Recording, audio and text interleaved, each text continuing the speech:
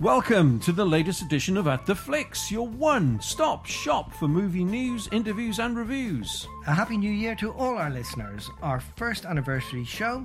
We have our final interview of the year with Kevin Phillips from the Blind Eye Film Academy. Not bad there, Graham. This is my Welsh pronunciation. With teenagers Keris and Alfie, who are writing the movie script for a Stephen King story. We will then pause to look back at some of the talented people who have passed away this year and discuss what their work has meant to us. There's a recap of the best movie news we have reported on this year, and I bet I get to talk about Mel Bloody Gibson again. Lucy will be giving us her review of the year and her top movies. And then, that moment you've all been waiting for, we present our combined top 10 films of the year. It was not an easy decision, especially when Jeff gets into contrary mood. Speaking of contrary, we will end the show with one of Jeff's quizzes. If that doesn't depress you for 2019, nothing will.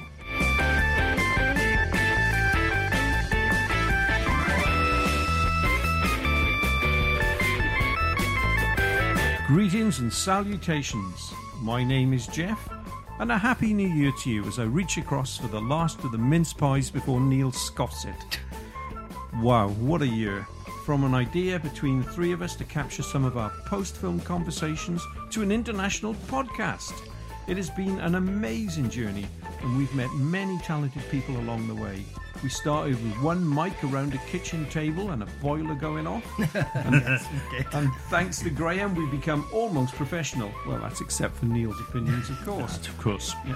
For me, the highlights have included a night on a film set, the generosity of people who have given us their time for some wonderful interviews, and of course, making sure Graham was fed a continuous supply of Mel Gibson news. Yeah, thanks for that, mate. Hi, my name is Graham. For me, other than Mel Bloody Gibson, it's been a really positive journey in seeing how our listener numbers have grown from 24 downloads for our first show to almost 600 last month. The range of countries that the show is downloaded in is incredible. Our main listenership is in the UK, North America and Australia. However, we have managed to attract people from as far away as New Zealand, Vietnam and India, and our neighbours in Ireland, France and Denmark. Don't rush into that about neighbours. It could all change. Yeah, that could be all over by March. Jeff's piece on Hereditary was a big hit in Amsterdam, whilst his comments about GCHQ and Russian poisoning in an earlier episode brought us to the attention of the Russian Federation. Putin is great, honest. Yeah, we all got to keep saying that. Since then, I've had to set up some censorship rules, so the most demented of Jeff's comments never reach your ears. Seriously, though, putting the show and the shorts together has been real fun, and I have plans to make it sound even more professional during 2019. Hi, my name is Neil, and I'd like to thank you, the listeners, for staying with us, despite Jeff. Those that contact us on a regular basis, and I include Phil Foster, Declan, Paul, Philippa, Sarah, Adam and Phil Stubbs, thank you very much indeed. We hope the show will continue to entertain everyone during the next 12 months. A special thank you to Steve and the Cineworld Cinema Cheltenham for all your time this year. We look forward to reporting next month on what tattoo Steve has had as a result of his Children in Need fundraising. As others have said, it's been great putting these shows together, especially as I now take part in the interviews. Now, before we get to the more interesting parts of the show, Jeff, what are the answers to the Christmas quiz? Thanks, Neil. Now, if you can remember that far back in the festive age you're probably in, the questions were, what was written on the jumper of the dead terrorists in Die Hard, the ultimate Christmas movie? Now I have a machine gun. Ho, ho, ho. Number 2. What was Father Christmas known as in The Nightmare Before Christmas? Sandy Claus. Number 3. What does Dan Aykroyd hide in his Santa Claus suit in Trading Places? A salmon. I didn't get that one. I could not remember that. I thought it was just food. It's a huge salmon he stuffs down there. Missed the salmon horrible. completely. Number 4. Which Disney film did the creatures watch in the cinema in Gremlins? Snow White and the Seven Dwarfs. And finally, what is the name of the town in It's a Wonderful Life? Bedford Falls.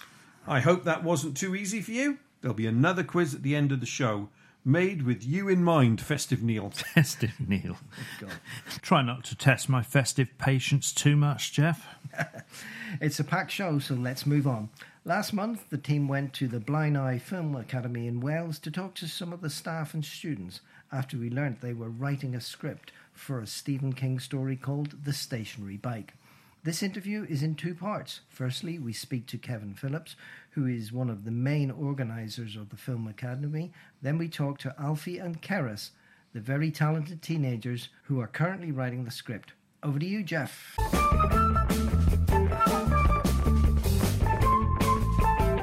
Hello, this is your At the Flicks team on our annual outing. We are actually over in Wales. Neil doesn't know what to do with himself. We are in this fantastic old theatre where we're going to be meeting Kevin Phillips of the Blind Eye Gwent Film Academy. So hi, Kev, and welcome to At the Flicks. Hello, Jeff. Thanks for having me. Thank you very much for letting us in here. This is incredible as I look around at all the old posters from films and even something from Cheers. So, can I firstly say what an excellent idea the Blind Eye Gwent Film Academy is. What inspired you to come up with this fantastic idea? We worked on quite a few projects in the past which had a youth influence. And when I come back and actually started working back in Tredegar around about 5 years ago, we realised that there was a lot of young people that wanted to get involved in film. The idea kind of simmered over a couple of years. Then I worked for a couple of different organisations, one in Cardiff. And what I did notice is that the charges for any type of film training was very, very high, in, 18, 90, £100 a month. Yeah. But what we realised is that exclude perhaps a lot of families and a lot of young people in the valleys because, Blind Eye Gwent and the surrounding areas is not known for being a rich area. No. So we wanted to set up an organisation which we could run free of charge without any actual fees to students or their families in any single way. So we actually sat down, our staff, and come up with the idea of running a new film academy, a free film academy, one of the only free organisations in Wales that does this type of training. That's fantastic. So can we just check again, how long has the academy been in existence? The academy has been going around about 6 months, just coming up 7 months, and we've got funding from various different organisations, Children in Need being a big one. We just try to do our best for youngsters. We have got free classes within 3 different sessions. So we do script writing, camera work, acting, and we got some wonderful tutors here. But at the moment, we've got about 120, 130 children or youngsters on our books. And tonight, we're actually doing a premiere of their work. And indeed, the academy, although it's only been going 6 months, it's very high profile. Looking at your Facebook page, you had people like Princess Anne, Jeremy Corbyn that have been here. So giving it a real credibility, which is fantastic. It's amazing, especially for the youngsters. We had a little trip. We got invited to a historical, archaeological organisation down near Nantyclaw, and they had a royal visit to the site where they're doing some wonderful digs. Yeah, so that was the royal visit. Jeremy Corbyn, we interviewed him when he came to Tredegar not long ago. Our students interviewed him. And one of our biggest things that have happened just in the last 3 weeks is we signed a small contract with Stephen King on a non-for-profit basis. He gives us right to one of his short stories, which we can develop into a film. Yes, we're looking forward to talking about that more later on, the stationary bike. You've clearly got a lot of knowledge on this and setting all of this up. What's your background then, Kev? Well, all the tutors here, we've been in the industry for quite a while. Mine particularly, I worked for a company called Arts Magic for around about 15 years, and it started off as VHS duplication. Oh, right. And within a couple of years, he decided to go into making films, historical documentaries, which was right down my alley, because I'm a big fan of history. I'm a qualified historian. And then over the next couple of years, we'd done our qualifications while we worked. And before we know it, we was zipping around the world making all types of historical documentaries, from the history of Jesse James to a series on the Holocaust in Germany. So, we're very lucky to actually go and go to some wonderful places and meet some, unique people to make these films. That's fascinating. My understanding is that Jesse James came from Welsh parentage. Is that correct? Apparently so. Yeah, his grandfather or his grandmother had some sort of Welsh link. But then again, every American has. Yeah, that's right. But yeah, the Holocaust. That was a sobering experience. What was the angle that you covered on that? It was a complete history of Dachau and Buchenwald concentration camps, and we met some wonderful survivors. One in particular I remember, called Gina Turgill. She actually just passed away a few months back, but she was known in the press as the Bride of Belsen because she was about 16, and when the camp was liberated by British soldiers, and the first British soldier that she come into contact with, they actually fell in love and they got married. Wow. And for many, many years, up until her death, she went round schools and told her story. But she was a remarkable woman. But it was a very eye-opening experience, you know. One of the hardest set of films that I've ever worked on in my life for the obvious reasons. And Gina, of course, her stories was just amazing in itself. And she told me she was actually in the bed opposite Anne Frank while Anne Frank was dying. So, you know, to pick up these stories and speak to people firsthand about their experiences, do you know what I mean, is an amazing way to progress in life, I guess. That's incredible. And if people wanted to see that, where could they see it? I think it's available on Amazon through the company Arts Magic I used to work for.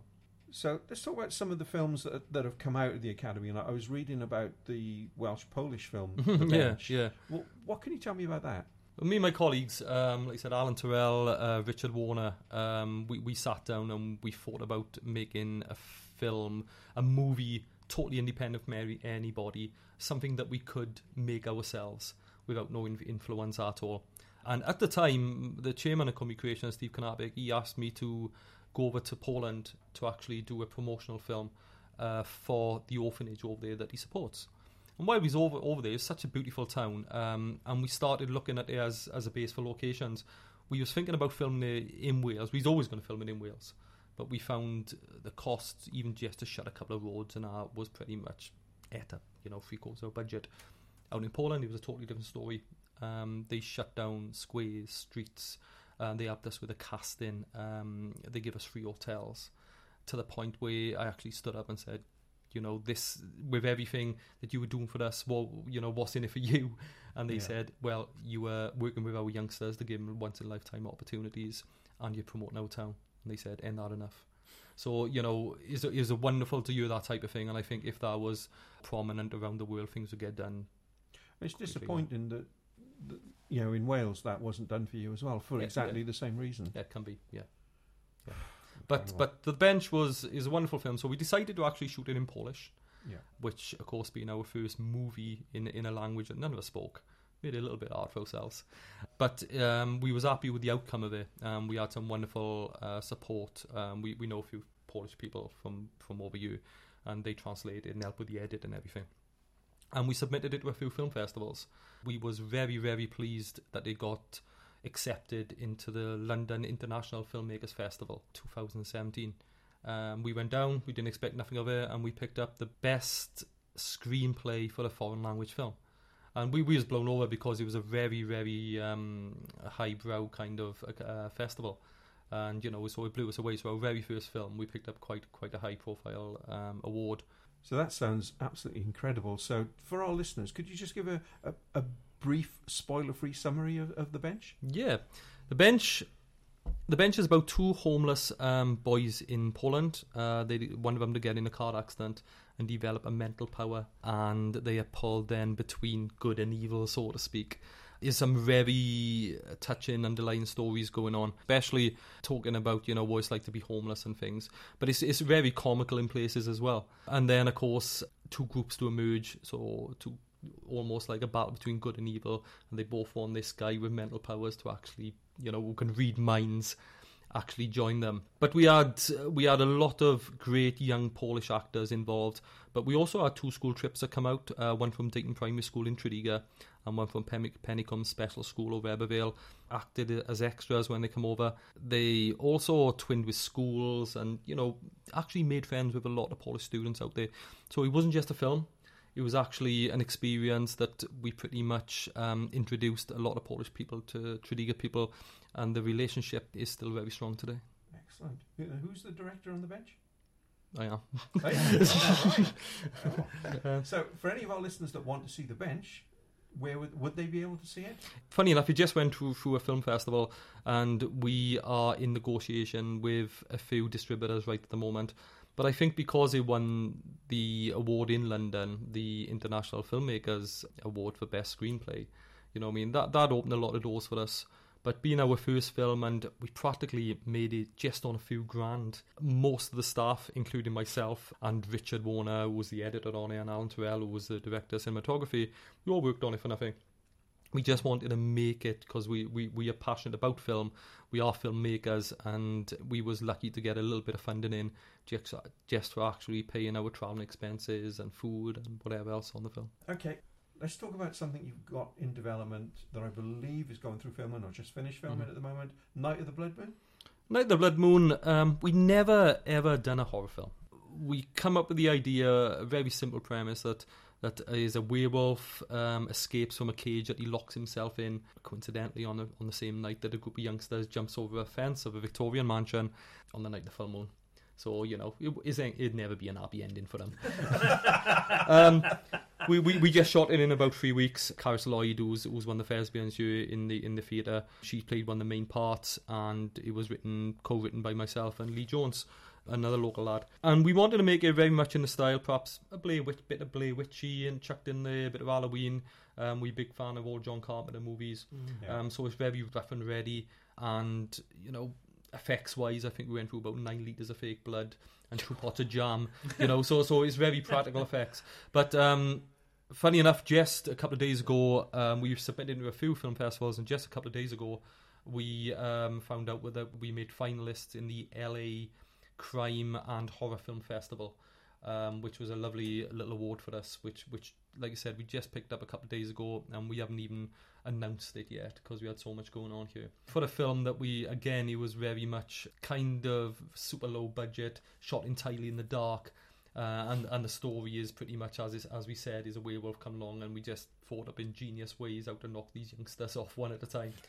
But we had a wonderful team working on that. Again, myself, Alan, and Richard, and Caris, we all played important parts, and Lee as the writer and the guy he played the part of the werewolf. And we also had the music done by some wonderful local artists, in particular Kevin Davidge, who's part of the group Red Alert, and they done an original soundtrack for us. But we also had a gentleman on board called Ray Phillips, who was in the group Budgie, which was quite big in the 70s. Yeah. And also Metallica covered a lot of his music as well. So we had him on board, and not just in the music, he had a small part in it as well.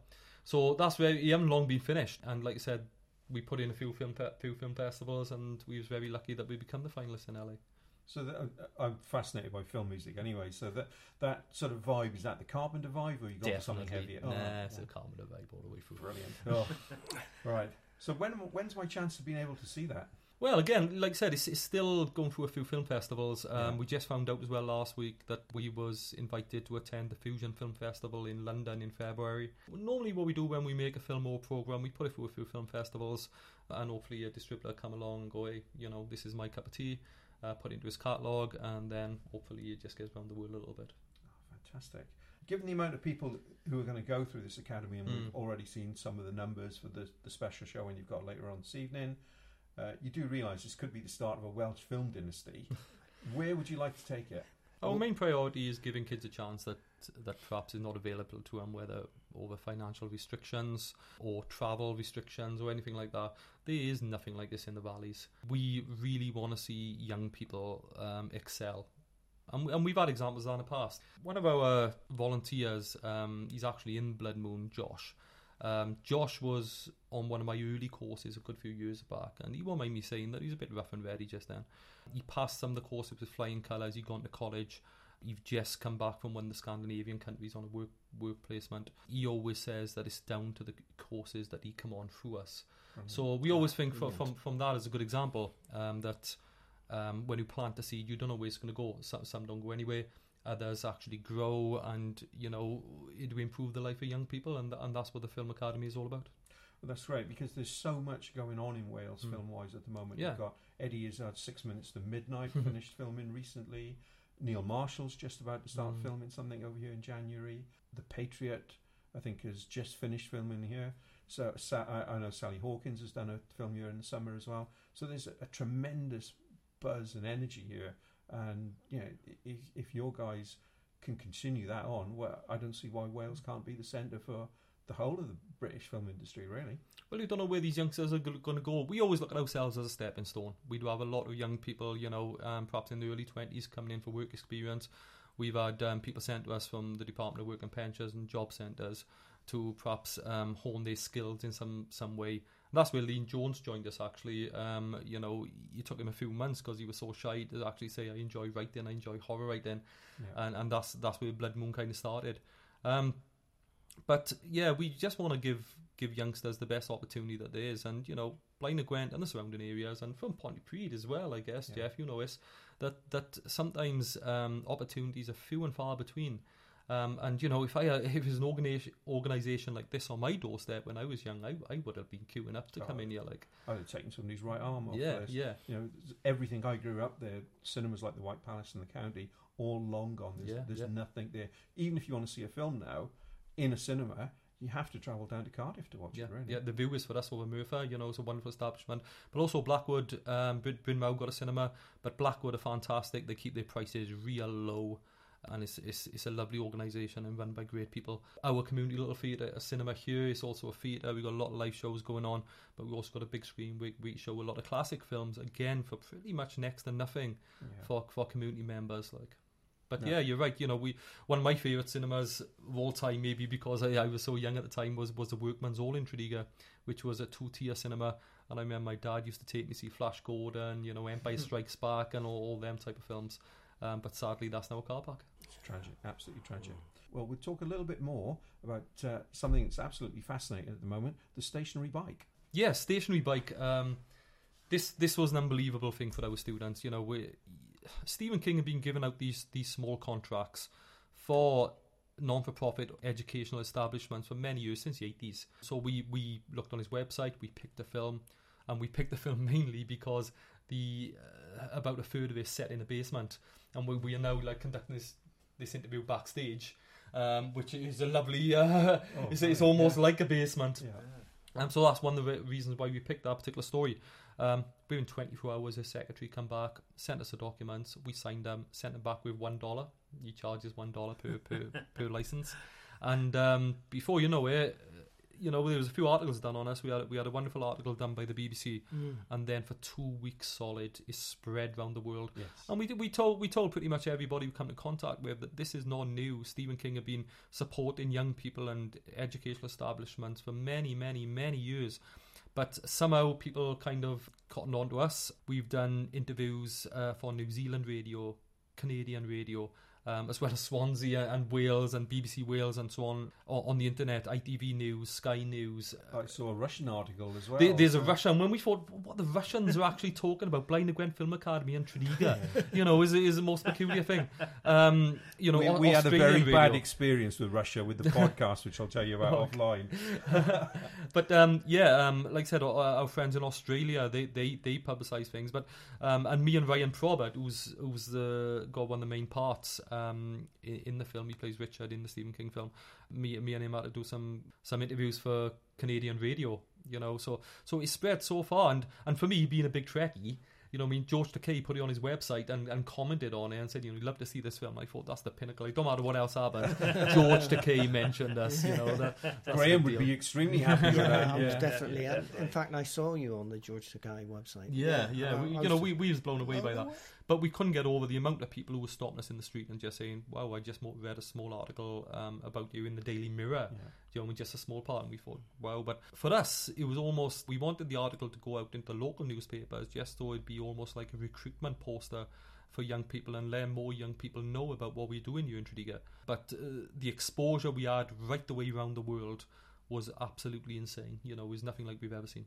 And have you got a lot more people sort of coming forward with applications? We've had quite a few new starters over the last 2 weeks, and you know, it's wonderful to think that, you know, Stephen King had an hand in making our organisation stronger and better. But you know, you got to take your hat off to somebody like that who's a famous author. you haven't got to do anything like this. You know, there's nothing in it for him. No. But for him to go around and support an educational establishment and helping young people develop their careers in some shape or form, you know, you've got to think what an amazing guy. Absolutely, and that's how Frank Darabont got his start with something like The Shawshank, Woman yeah. in the Room. Is it Shawshank as well? Do you? He did Yeah. Shawshank Yeah, later, that's but right, he yeah, did yeah. a dollar deal That's in the correct, 80s yeah, with Woman yeah. in the Room, Yeah. And which, you know, it's a very brave move for Stephen King to even allow that to be filmed, because it was about his mother dying that the whole story revolves around. But he let Darabont make it, and it formed a lifelong friendship. I mean, out of that has come Shawshank, Green Mile, Yes, The Mist. yeah. So you know, it's absolutely tremendous, really. And funny enough, when you talk about The Mist, we actually went to a film convention not long ago, and we actually met Nick Castle down there, and we told him all about the Film Academy, and he was so amazed. He gave us a lovely signed photo to the I've the seen Line that. Film So Academy. jealous. Yeah, but he was really interested and really amazed at what we're doing down here. Also, while we were there, we actually went to a seminar on The Mist. One of the things that come out there, they said they had terrible problems. Actually, you know, with all the smoke that they had everywhere, one gust of wind, and the old smoke would disappear, so the mist kind of just vanished. Now, that may have sounded a little bit abrupt, the way we ended that. Reason for that is we had been invited up there that evening for a couple of things, interview and also to watch their first film awards to some of the students. At that point, Kev had to rush off. As the first of the guests were arriving, he had to make sure the red carpet was down and they were treated with the respect they deserve. So it was an interesting experience then as we went to see the awards, and a real privilege. So thank you to everybody at the Academy for allowing us to see that. And now, after that scheduled break, we'll return to the interviews. Hi, it's your At The Flicks team again. We're here with Keris, Alfie and Kevin to talk about this fantastic opportunity they've got of making the Stephen King film, The Stationary Bike. So guys, what inspired you to select this story from all of Stephen King's dollar projects? Well, we thought this would be a great opportunity when we heard of the website Dollar Babies. We thought honestly didn't think it would get this far, but we thought it'd be a nice opportunity to learn how to adapt quality films, and I thought that it would be a nice step forward. Excellent. I think we chose Stationary Bike because the other ones weren't as great. Okay. Can you remember any of the others that were on there? No, there was quite the list on there. Like, Is yeah, there? there was quite a list. But I think he updated every so often. Right. But yes, like you said, Stationary Bike. One of the main things about it is because he's pedaling around on his exercise bike quite a while. You know, the setting of the theatre is a perfect setting for his basement. Excellent. So, are you going to do this as a full-length feature or as a short? It's short. We've been Stephen King has informed that we should keep it to a minimum of 45 minutes. Okay. So, at the moment, you're in the middle of writing the script. Is that correct? Yeah. Yeah. Any idea on timings from that, or not at the moment? Just complete it and see where you are. Yeah. Pretty much. Yeah. Where we are at the moment, these guys are working with Ryan Probert, who's the star in the film. Yeah. And what we've been doing in last Thursday? Last Thursday, we've been through rough parts of the script, and we've been discussing on how we can adapt it and what we can change, what we don't need to change, just the rough basics. You will find we have added it quite a bit, so it's a little bit different to how you expect it to be. So I'm fascinated. Are you the character of the wife in the tale? She's very much in the background, but quite key to what happens. Is the wife going to be shown, or have we not reached that stage yet? I think she might be in the photograph. There's going to be a photograph. Don't think we'll get an actor to play her, but there will be some mention of her. Okay. So, I think quite a key question here. Does your lead actor realise how much time he's going to have to spend on a bike and pedalling? I think that was part of the concept, so he could get a bit fitter as well. and that's the actor. So really, he should be paying you then, because you're putting him on a fitness program. Yeah. Yeah, well, no, it's things that should be mentioned to him, I feel. So the internal locations you're going to do in this wonderful theatre here in Tredegar, yeah? Yes. Okay. And is it in this area that you're going to be filming in? I say this area for radio because you can't see it. But we're in a wonderful sort of backstage area at the moment that could be turned into so many things. Would this be your main setting for the film? Yes. Yeah. We're still working out locations because it's still very early days. When you think the contract just come through, probably about like 3 weeks back. We got a few ideas, but it's going to be filmed pretty much entirely in Tredegar.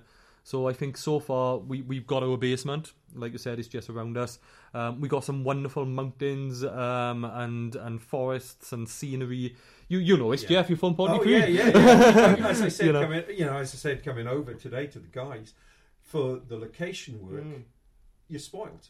Everywhere around the here. Brecon Beacons are being stunning at the moment, aren't Yes, they? With absolutely. all the colours in the trees. And in the winter, they just get nicer and nicer. A bit of snow on top. So we're spoilt for choice, I think, guys. But locations at the moment is still kind of on a back burner until we do the adaptation, and then we'll think about the locations. Yeah. We were on the set of a film called Last Chances a couple of weeks ago, which was filming in Cheltenham. And they'd sorted their locations out, but every now and again they drive around and think, we've got to film here. They quickly got out the car, set the camera up, snatched a few shots and drove off. So you've always got that opportunity as well. They call that guerrilla filming. That's right, Guerrilla yeah. filming. That There's sounds some great. very good books out called The Guerrilla's Guide to Filmmaking. And for young people, they're excellent guides. They cover everything. And being almost a guerrilla filmmaker myself, especially on the historical documentary side of things, you know, I mean, it's a wonderful experience. You almost, as you know, you almost think you're kind of on an adventure every project that you work on. Yes, absolutely. What about the title character itself? Have you got that worked out? Which one you're going to get yet? Oh, that's a tough one. I think I've got a stationary bike which I think we could probably use. You know, just don't have to. Or can I have to grab out of the basement as well? So Yeah. we'll cross that bridge when we come to it. Yep. You do realise if Ryan turns into a temperamental actor, you can tighten it up a little bit so it's harder to turn. That'll get him. Ooh, well, that's a good idea. So it's going to be interesting how you make this film, because there's so many ways you can interpret it. Is it in his mind? Is this really happening? Is there another dimension? Absolutely. As Graham wants it to be. I think we're going to try and... we're going to try and make it really hazy, so you can decide that for yourself after seeing the film. Yeah, because that was often the sort of vibe that Stephen King would often let in some creations. We thought we can try and incorporate that into our own film. Okay. Have you any thoughts of throwing in any nice little references to other King work in there? Possibly. We could, but we'll have to extend another permission, I assume. Again, you know, going back to the film that we've seen tonight, at the end of it, those lovely shots of the actors, it could be out in The Shining. It's a reference, but you're not infringing on any copyright or anything like that. Oh. Just an idea. And you know, the reference tonight, only after you told us about it that we picked it up. It was actually the original ideas from the kids and things. Right. Really. So when you said that, I thought, oh yeah, you know.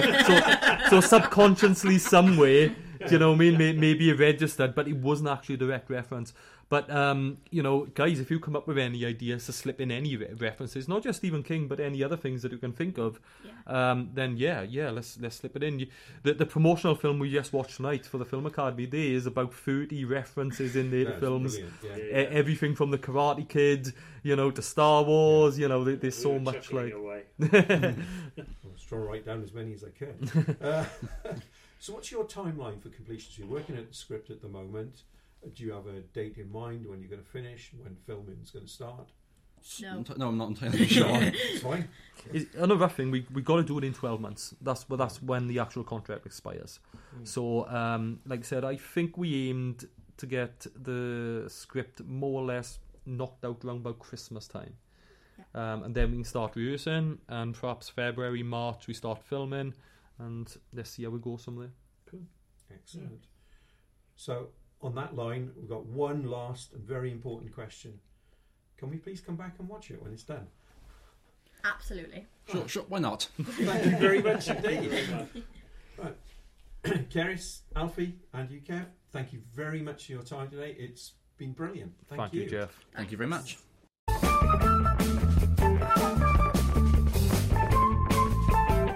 They were amazing. I think I speak for all of us when I say how impressed I was by the enthusiasm shown by everyone towards us when we visited. And thanks again to Kevin for allowing us to sit in on your awards ceremony. Okay, time for somber music for the first of our look back at the year.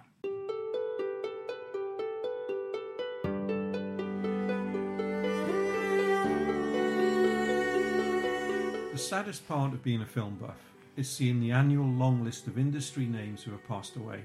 Some of these people are household names, many aren't. The comfort we as movie watchers have is the knowledge that their work is preserved for future generations to see. Rather than do the norm and read a long list of names out, we have chosen to approach this section of the show differently. We've picked 6 names which have had an impact on our film-going lives, which we will briefly discuss. That is not meant in any way to diminish the achievements of anyone who has passed on in 2018. They may not be mentioned, however, they are certainly not forgotten. Okay, let's talk about the first of the 6 people we are eulogising. R. Lee Ermey, 1944 to April of this year. Now, most people remember Mr. Ermey from his amazing performance in Full Metal Jacket. In fact, R. Lee Ermey had previously acted and been an advisor in such films as Apocalypse Now and The Boys in Company C. Prior to this, R. Lee had seen action in Vietnam and was medically discharged because of injuries received. After that, he went to college in the Philippines, where he studied drama among other things, and just happened to be where many of these earlier Vietnam films were being made. Now, after his Golden Globe nominated performance in Full Metal Jacket, he starred in many other films such as Mississippi Burning, Seven. He was in the Toy Story films, of course, as lead of the soldiers, The Frighteners, and the Texas Chainsaw Massacre remake in 2003, where, lads, I'm sure you remember that performance and how good it was when he was nominated for the Fangoria Chainsaw Award. So, sure, why not? Yeah. So, loved it, Jeff. Absolutely loved it. Yeah. so what are your thoughts, guys, on R. Lee Ermey? I've seen him in 2 films. I saw him in Full Metal Jacket, obviously absolutely brilliant, and in Mississippi Burning, which is a film I've got to go back and watch again. I thought it was a great movie. I mean, Yeah, it's a great Christmas film. But they interviewed him for the Kubrick, wasn't it? Was the Full Metal Jacket? Mm-hmm. Yes. Yeah. Yeah. And they interviewed loads and loads and loads of ex-servicemen for the role, and Ermey was one of them. And What? So Kubrick knew about him, but thought he was a bit too nice. So he turned up for his his review with pages and pages of insults and reeled them all off in one of those three. And got the job, and obviously was quite horrible. Well, Kubrick was terrified of him. Oh, Was really? Absolutely terrified of him. And, he sort of stayed part. And he didn't understand a lot of the things he was saying. There's one insult, which I'll tone down for this, where he says, he's insulting Matthew Modine. He says, you're the type of guy that if you're having homosexual sex with someone, you wouldn't even do a reach around. And Kubrick stopped the film and said, what's a reach around? But that's the sort of guy he was. He played that part in real life, and he brought that into Full Metal Jacket. And, when many people in Kubrick films are made to do take 40, 50 times, not many of those happen to R. Lee Ermey. He just give Kubrick the stare. How could you maintain that level of absolute aggression? So, that's a one take, really, isn't it, for him? I mean, because... It's desperately uncomfortable. It's the stuff when they're in the barracks and stuff. Yeah. Mm-hmm. They're very good. Yeah, one of the interesting things I saw, when I saw the film in the cinema was the amount of people that laughed during these early sequences. Ouch. Did you ever see it in the cinema? I don't think I saw it in the cinema. Well, No. it really was. His dialogue. Okay, it's extreme and the language was foul, but is it that different to the sort of sergeant major role we would see in the British comedy films in the 50s and 60s? It was just taken to another degree. He wasn't a sympathetic character, and of course when he met his end there was no sympathy for the guy. But I was really struck. I saw it twice in the cinema, and both times people were falling around laughing at some of the stuff he was coming out with. As violent, as bullying as he is, it's just that tradition, and I think he carried it on. You horrible little man.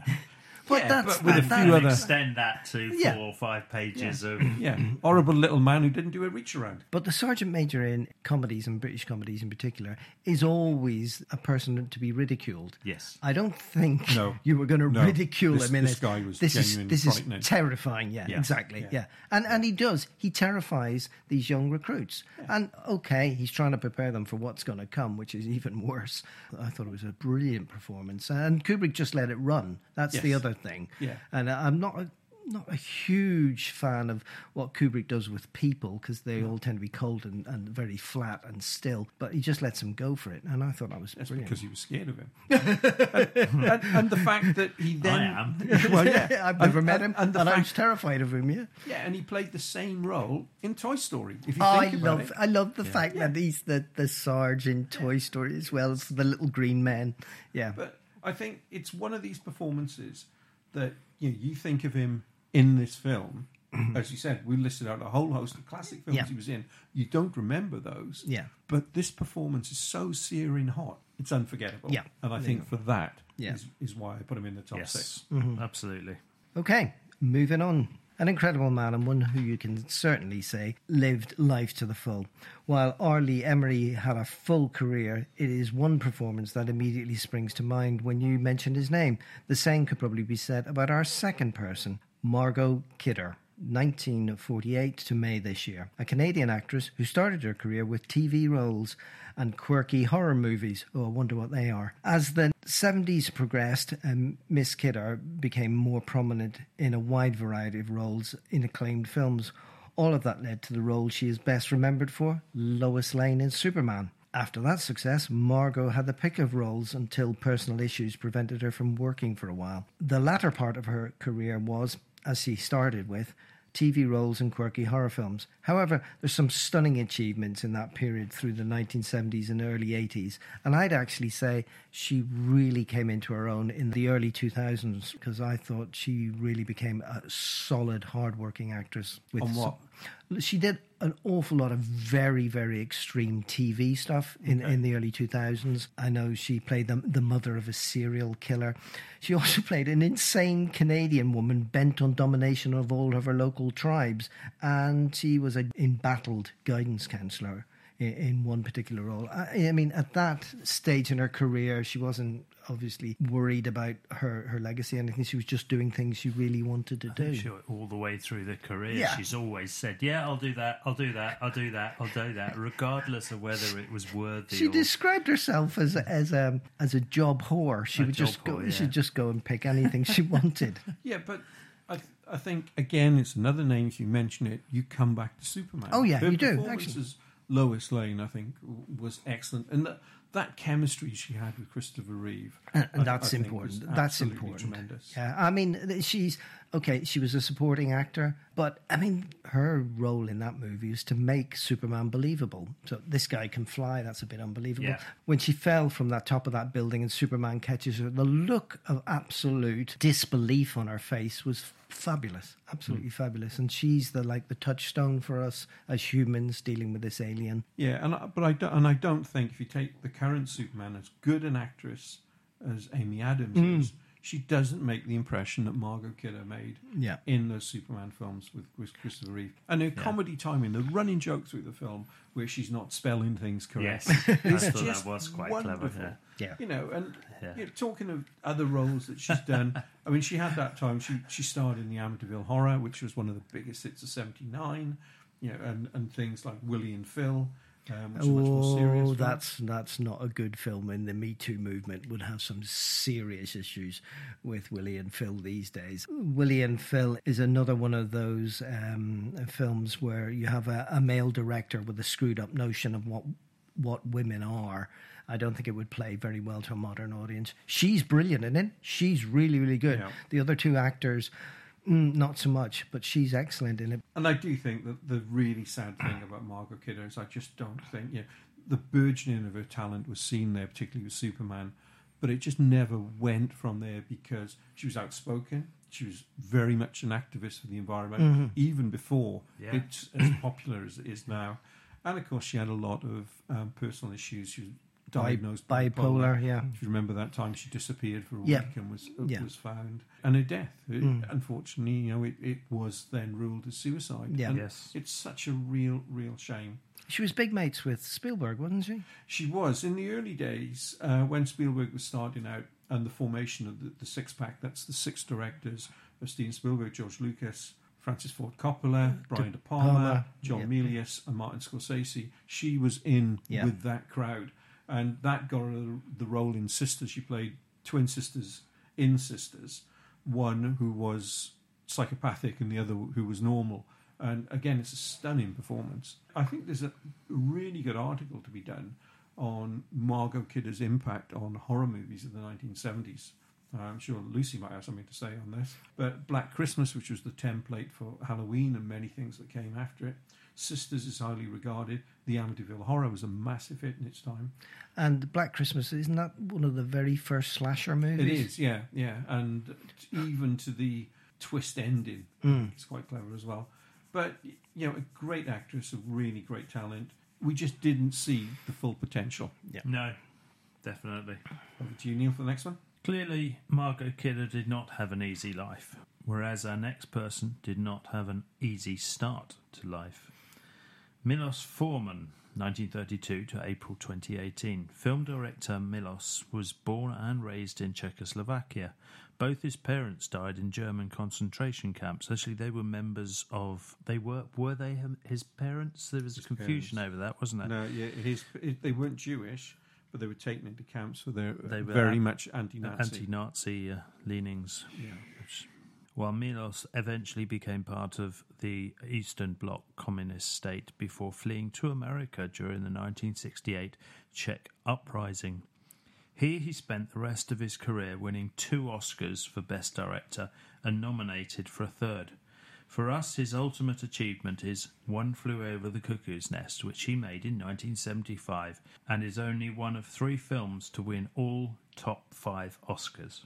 There were many other fine films, such as The Fireman's Ball, Hair, Ragtime, Amadeus, Brilliant. another Oscar win. Yeah, fantastic. People vs. Larry Flint, Oscar nominated. Man on the Moon, which I loved, I must admit. I do too. I think one of the things with Milos Forman is he wasn't afraid to tackle difficult subjects. I mean, One Flew the Cuckoo's Nest in both book and film is very anti-authoritarian. Yes. Nicholson's character, though you like him, you would never trust him. In real No. life. Amadeus, you got a film about 2 classical composers. You'd have thought that would and be made it really interesting It's too. fantastic. I mean, Thomas Hulse's performance, fantastic. Yeah, excellent. Ragtime, I think, is incredibly underrated. It was one of the last films of James Cagney. Came out of retirement to work on that. And it's essentially about 1911 to 1913 and how America was starting to change at that point away from the agrarian culture that it basically was. But it's a wonderful film. And People versus Larry Flint, which is about free speech. I mean, I was stunned when I saw this film first. Woody Harrelson as Larry Flint. It's just an incredible... Again, he's not a nice character. No. The argument the film makes for free speech is very important. Yeah. And as you said, Man on the Moon, I mean, I don't think Carrey's ever been better than he was in that film. Allowing him space to do all that Jim Carrey stuff that he does is fantastic. Yeah. I just constantly go back to One Flew Over the Cuckoo's Nest. Just an absolutely perfect film. It's spot on. It's just like nobody puts a foot wrong in it. It's the right length. The story is brilliant. The sort of misdirection of the audience all the time. It's just wonderful. And the characters are wonderful, aren't they? I went to see it and I was just knocked out by it. And I said to my parents at the time, "You really want to go and see this?" And they went and saw it twice. They loved it so much. They said it was one of the best films they'd ever seen. It was just totally incredible. And far better than the book. I find Kesey's book very difficult to get through. Didn't read it. Whereas the film... No, I have, it focuses the film very is much a lot in. better, I think. Yeah, because in the book it's narrated by the chief. And he clearly has mental issues, and these mental issues keep working into the book. And you don't need that. You see it all... And it pulls that through. I said he's not a character you trust, but he'd probably be fun to be around, although you check for your watch at the end of the But conversation. there's not really Wallet, everything. many fun characters in there. The nurse, I'm trying to remember. And Ratchet. Nurse Ratchet. Yeah, or Theresa May, who played that You part. like to call her that. Yeah, Theresa May Theresa to May. Ratchet. Yeah. Yeah. So it's Bonkers. relevant now. Yeah. Yeah. Obsessed It's always with relevant. process. Obsessed And, with process. and what's frightening is she's not evil, she's authoritarian. Oh, she is. Yeah. Yeah. She's just, I'm just doing this by the book. Well, I'm Yes. sorry, the book is wrong. Yeah. Yeah. But, we have a filmmaker here that we've been discussing who made these films that made really intelligent points in mainstream cinema. And I think one of the things we're lacking today, probably other than Spielberg, is you don't get major talent that can do make this sort of film. I would say actually Steven Spielberg, Christopher Nolan. Christopher Nolan, And I'd I'm agree starting to struggle outside of that, who could consistently do what Milos Forman did. Yeah. A sad loss. Yes. An incredible man who certainly made the most of his talent. Now, this next person, although in his time as a big star, I believe did not make the most of his talent, even though he certainly had plenty of it. Burt Reynolds, 1936 to September of this year.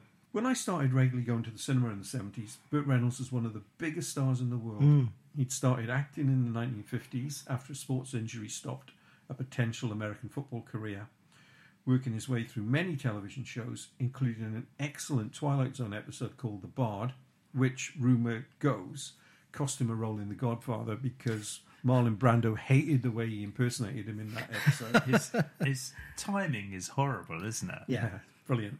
And just silly decision making. So, and then he goes from TV to westerns, which are pretty stock at the time, or routine action movies like Shark Attack, Shark it was called at the time. But then in 72, thanks to Fuzz, Deliverance, and a nude centerfold in Cosmopolitan, don't copy him, Neil.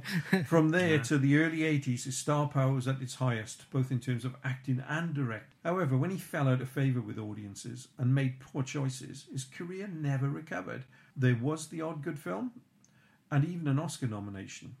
But, you look back, you see films like Deliverance, I mentioned, The Mean Machine, silent movie which shows his comic timing brilliantly, Hooper, one of the funniest films ever about Hollywood, Starting Over, where his co-stars were all Oscar nominated except him, and I found that absolutely tragic.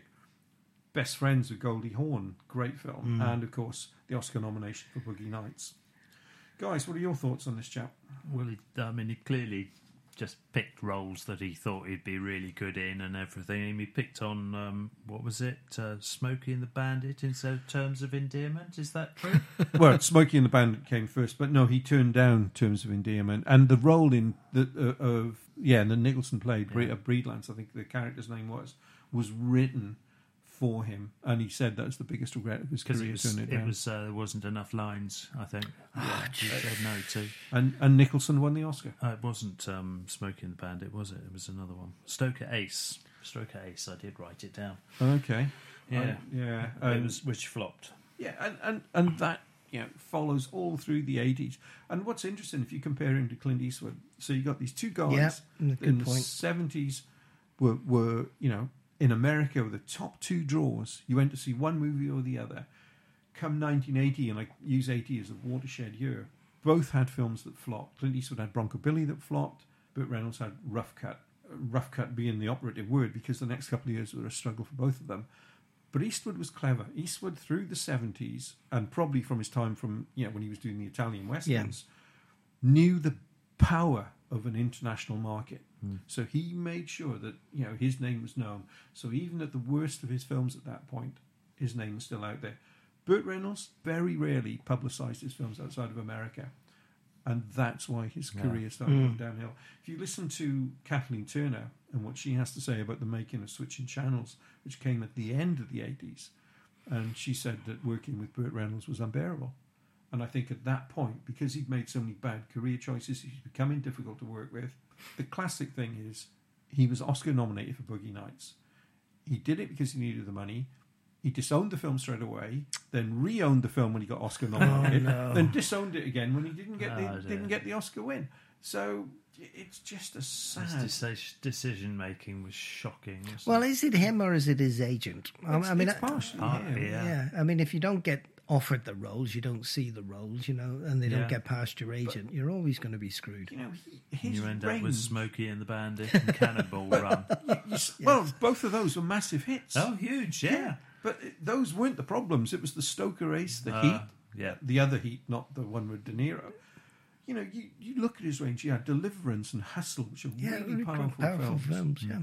You had The Longest Yard or Mean Machine. As Oh, known it's in the great. country, Great which is film. great. Yeah, he had that range, and then he started doing comedies like Starting Over, Best Friends, Paternity, which were really funny, but just other than Starting Over, never found the audience. No. I mean, Starting Over is one of the most underrated films of his career.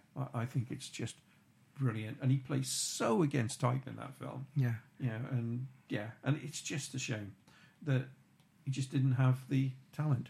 I must admit, I just switched off to him when you see Smokey and the Bandit and you think, oh, come on, you can do better than this. And then I just basically ignored most of what else he did. Yeah. That's the problem. And then I saw Boogie Nights and went, oh, where's he been? Sad. And he was a director, and he could Yes, he could direct. films like The End and Sharky's Machine. Yeah. Great little movies. Yeah, sad. Very sad.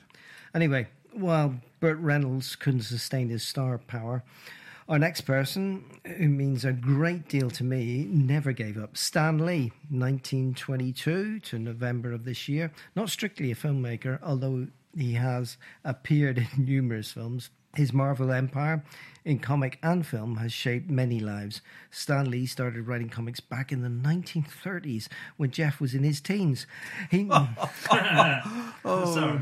Yeah, we nice need one. skyscraper duct tape here to stop my side splitting. He nearly gave up in the late 1950s, but stuck it out and shaped the Marvel comic book heroes of the 60s. When the dip in the comic books came in the late 1990s, Mr. Lee took a more backroom position in the company, and the company itself was later sold. However, it might be said his greatest achievement was yet to come, the Marvel Cinematic Universe, which immortalized many of the characters he created. Must be one of the most successful creations of cinema. Some of his greatest Marvel's Stan Lee films are Iron Man. I could not believe that when I first saw that. It was just blew me away. Incredible, wasn't it? It was incredible. It's I thought they got it all right. Wow. Yeah. After years and years of terrible superhero movies, finally something arrives that's worth watching. And then he moved on with Thor, Avengers Assemble, Deadpool, Captain America Civil War, and of course this year we had Avengers Infinity War. He was mainly an ideas man, not a writer or artist per se, and not the world's greatest businessman. But he, Sorry, can I just come in on that? he did write. Yeah, he did. But I think the thing where Stan Lee, and we spoke about the comics of the 60s rather than the movies now, but those comics of the 60s were, I think, the right thing at the right time. If you look back at the 60s, and unfortunately we all can, you had that period of optimism where anything could be achieved. You had the space race, and suddenly you had all these fantastic, say Fantastic Four, but you got all sorts of superheroes coming out. And as a kid, I read loads of these I did things. too. I was obsessed when I just couldn't wait for the next week to come around to get my next comic fix. It was an amazing time, and all the time he was bringing out new characters, new ideas. I remember the Fantastic Four first coming out. I thought that blew me away, and then he did a load of stuff with Thor, which was just wonderful.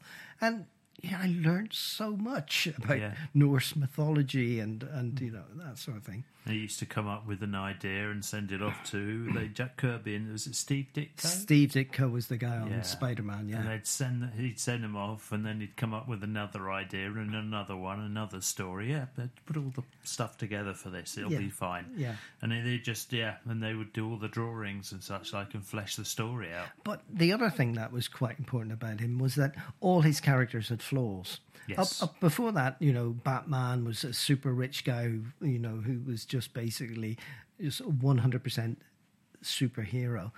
And nothing was wrong in his life. Spider-Man arrives, he's got all Apart from this... his dead parents.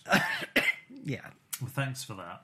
I'm there to help. I mean, this is the obituaries section. Yeah, good point, Neil. Yeah. Are we doing an obituary for For Spy- for Martha Wayne?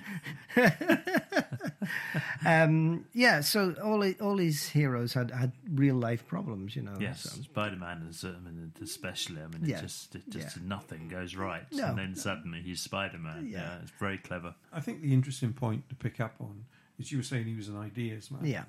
And he's ended up in the last part of his life in the Disney empire. Yeah. Who was another ideas man. Yes. You know, Disney orchestrated those people. Couldn't draw, couldn't. Yeah, and Stanley was pretty much the same. He Yeah. orchestrated everything there. And, you know, we are at the moment, for better or worse, in the middle of a superhero bonanza in the cinema. Yeah. Yeah, it's a golden age of superhero movies. I don't know how long this is going to last. Not too much longer, hopefully. You say that every year, Jeff. Yeah, I do. Since 2008, you've said that every year. But I think a talent that will certainly last. Yeah, I think ideas and the stuff he came up with is going to last. Yeah. And finally, William Goldman, 1931 to November 2018. Scriptwriter William Goldman was not only responsible for some of the greatest films ever to come out of Hollywood, he was also responsible for one of the best books ever written about the movies, Adventures in the Screen Trade, from which comes our motto, nobody knows anything, especially Jeff. It's a must-read. Mr. Goldman started writing novels in the 1950s and over his lifetime also wrote plays, Oscar-winning films, 2 Oscars, and non-fiction.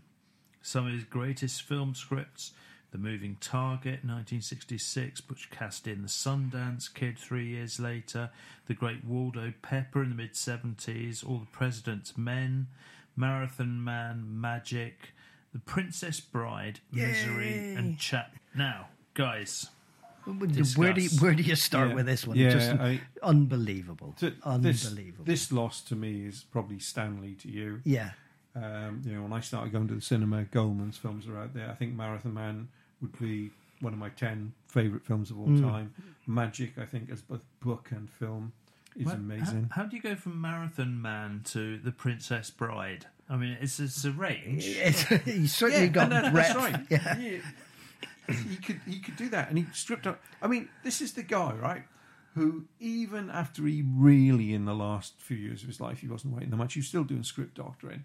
He changed my uncredited as well, mostly. Mm-hmm. He changed my perception of Saving Private Ryan forever, because his whole point, he was giving this talk on it, and he was saying the problem with Saving Private Ryan is the very end of the film when they go in and find Matt Damon and take him out of where he's holed up. That would never happen in real life. And I was thinking about this after, and Goldman said at the time, he said, what could have happened is they have the argument where Matt Damon says, I'm not going, and Tom Hanks pulls rank and says, you're going, son. They go to leave, but of course so much time has now elapsed that the Germans are coming in, and then they're stuck there. Then they're fighting for their lives, which gives more of a realistic edge to what was going on.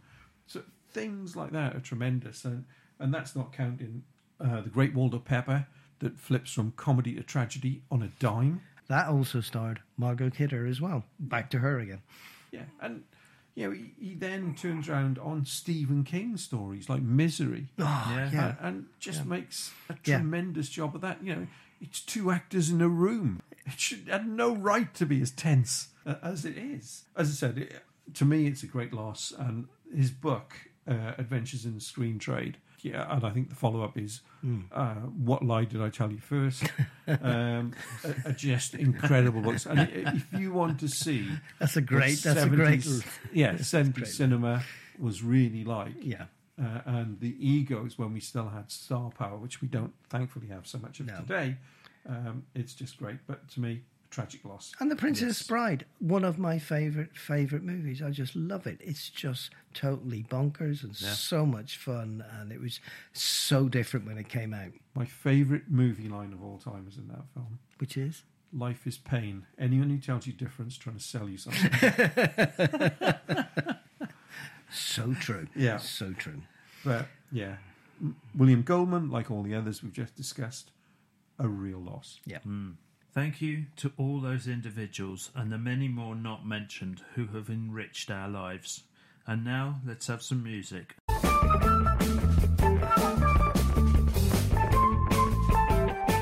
Before I start on the news, I would remind you, Neil, that I did get you a Christmas present, that book on how to be Welsh.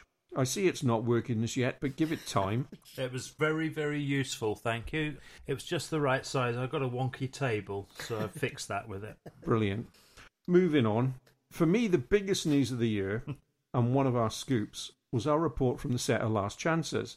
It was fascinating to watch all the evening's preparation and the film shoot itself. As a reminder, the plot is about two chances, Flynn, played by Ellis J. Webb, and Aidan, played by Harry Dyer, who have 24 hours to find £25,000 to pay off a rather nasty criminal, played by Brian Croucher, or face painful consequences. Last month, the director Phil Stubbs was on the show talking about the years he has spent on this film and the starting of the editing process. So let's get an update as to where we are now. And through the magic of our phone system and everything else Graham's provided, we've got Phil on the line. Hi, Phil. How you doing? Hello. Good, thanks. Yep. Yeah, good. How was your Christmas? Still busy with post-production.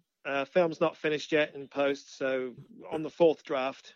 It's definitely feeling more cinematic and more feature filmy, so that's all good.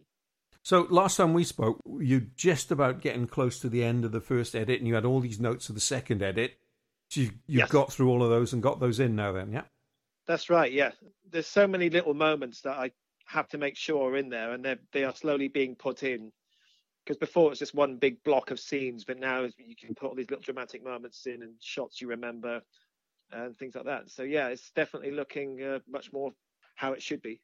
So do you use the script then, your script as your main key for keying in all these scenes? Is that how it works, No, or do you have something else? The script's kind of been abandoned now. It's in a sense, the edit itself is now the third version of the film, because apparently you make the film 3 times: when you write the script, when you film it, and when you edit it. So what we see on the screen is now all we have to go on. So it is weird for me, because I spent so many years writing the script. The fact I'm not even looking at it now and it's gone it is kind of odd. And one thing that we've had a number of listeners get in contact with us on is, when can they see a trailer? Oh, right, yeah. It probably will be at the latest, the first couple of weeks of the new year, because it has to have the same amount of post-production as the main movie. So it has to have color grading, it has to have sound design. We could rush something out that would be a bit not the greatest quality, but we don't want to do that. So the next few weeks at the latest, yeah. Okay, will you be putting music on that as well, that you'd have to specially Yeah, prepare exactly, for? yeah. That's it, yeah. We've got special music written for the trailer. You basically have to treat it like a mini film, so it takes a lot more time than people realise as well, yeah. Well, more time than you realised, Phil. I mean, are you, oh, right, Yeah. so you're quite startled by, I thought I'd done this and now I've got to do all this as well. Okay. It's a learning process. Yes. So you got a couple more months yet of being really busy on this, Phil? Yeah, at least till March, probably. Wow. Wow. Ouch. Well, when you've got a trailer ready, let us know and we'll get that out for our listeners to be able to go in and have a look at that. Absolutely. I will say there's a poster out by now, which people will be able to see if they look on the Last Chances Facebook page. That's just been approved, the official movie poster, which is progress, which is nice. Excellent. Well, we'll put a link We'll have a into look that. at that. One other thing I'd just briefly like to mention, because I saw on YouTube, and thank you for pointing me in the direction of it, your first film, At Dawn, which I think is an excellent piece of work. Yeah, I saw that as well. I was very impressed. Oh, thank you. And again, if our listeners want to have a look at that, we'll put the link into the show notes for them to be able to go in and have a quick look at that feature. Oh, that'd be great. Yeah, thank you. Particularly with everything else that's going on around World War I at the moment, I think it's definitely worth a look. Yeah, thank you. Yeah, it was my first time on a film set. Anything else you want to add about Last Chances, Phil? We're still aiming for the premiere in May. We're going to aim for picture lock, as they call it, in April at the very latest. It seems a long time away, but it will be the top level quality that on a cinema screen. So the premiere should be quite exciting, and you guys are all invited, of course. Awesome. Thank you very much. We were hoping definitely... you keep repeating that, Yes, so don't forget yeah. us. Yeah. Yeah, it's all about us. Yes. Me. But So what is picture lock? That sounds... That is when absolutely everything is in place. You've got your music, you've got your every single little sound effect, you've got your color grading, you could basically put it on a cinema screen and people think it's a finished feature film. That's picture lock. Yeah, I've only written that fairly recently, but until you've got that, your film's not really, you can't really do much with it. Okay. So you have to have every element in place, Right. which takes a long time. Yes. Especially with a feature film. I mean, I've done short films before, but obviously with a feature film, everything is going to take a lot longer. Yeah. But yeah, so it shouldn't be. Well, it will be a while, but not that long, really. Yeah. Oh, that'd be brilliant. I mean, we'll be speaking again next month because we've got our new Pod Short series of features, Director on Director. We'll pick that up with you in January, and we look forward to speaking to you again then. So, That'd be great. Happy New Year to you, Phil. Yeah. Happy New Happy Year, New Year. mate. Happy New Year.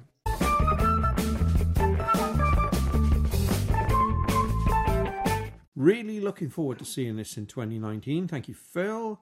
Okay, Graham, over to you for your wrap-up movie news section of the year. Jeff, I've said this many times before, you're a bastard. I thought when I burnt the movie news section last month, that would be the last I would have heard of Mel Gibson. But no, like some variation of the monkey's paw, he's back again. Absolutely. I thought you would want to give this to our listeners. Think of it as the last of the mince pies of the festive season. Oh, Gibson off. Okay, listeners, as you know, I've had to speak about Mel Gibson many, many, many bloody times over the last year. Let's talk about release dates for a few more of these films. And no, Jeff, I will not be reviewing any of them. First up is the long-delayed The Professor and the Madman, about James Murray, played by Gibson, who put together the first edition of the Oxford English Dictionary. This sounds like a belter. It also stars Sean Penn, Natalie Dormer, and Jeremy Irvine of War Horses fame.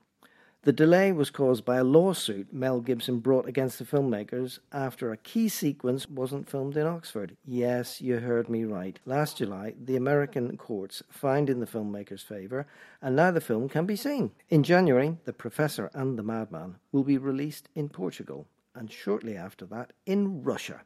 Considering it's about an English dictionary, it's odd there are no UK or American release dates. On a plus side, that means I don't have to watch it ever. Next up, following festival screenings in the autumn, is Dragged Across Concrete.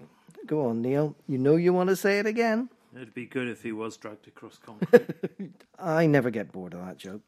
Dragged Across Concrete is a violent story about corrupt cops played by Mel Gibson and Vince Vaughn. As this is from the director of Bone Tomahawk, you wouldn't be surprised to hear that violence is unflinching in this movie. And, yet again, I am pleased to say, there is no British release date. The movie releases in Australia in February and again in Russia in April. The Russians seem to like Mel. He's probably a role model for Putin. After that, next on the Gibson release calendar for 2019 is Boss Level. This science fiction actioner has Mel, who stars alongside Michelle Yeoh and Naomi Watts, as a soldier caught in a program where he is constantly reliving his own death. I know that feeling, Mel. It happens every month when I have to read stuff about you. The film is due to open in America in August. There is, I am pleased to report, no British release date as yet. Not even a Russian one. That's it for known release dates. His other films, War Pigs and Waldo, are currently shooting, and after that he starts directing the film Destroyer about the USS Laffey. On a really good news front, filming of The $6 Billion Man has been scrapped for now. That's what I call a late Christmas present. You do realise, Graham, you could cover this subject on Mastermind. That, along with your other favourite, Gerard Butler. Oh, good grief, no. But I'll save his update for a future movie news. As I said before, Jeff, Gibson off. Neil, restore some sanity, please. Will do, Graham. Let's look at some of the other films we have first reported on in movie news. I'll give you some dates for your diary as to when they'll be shown in the UK. I'm not so sure about Russian openings.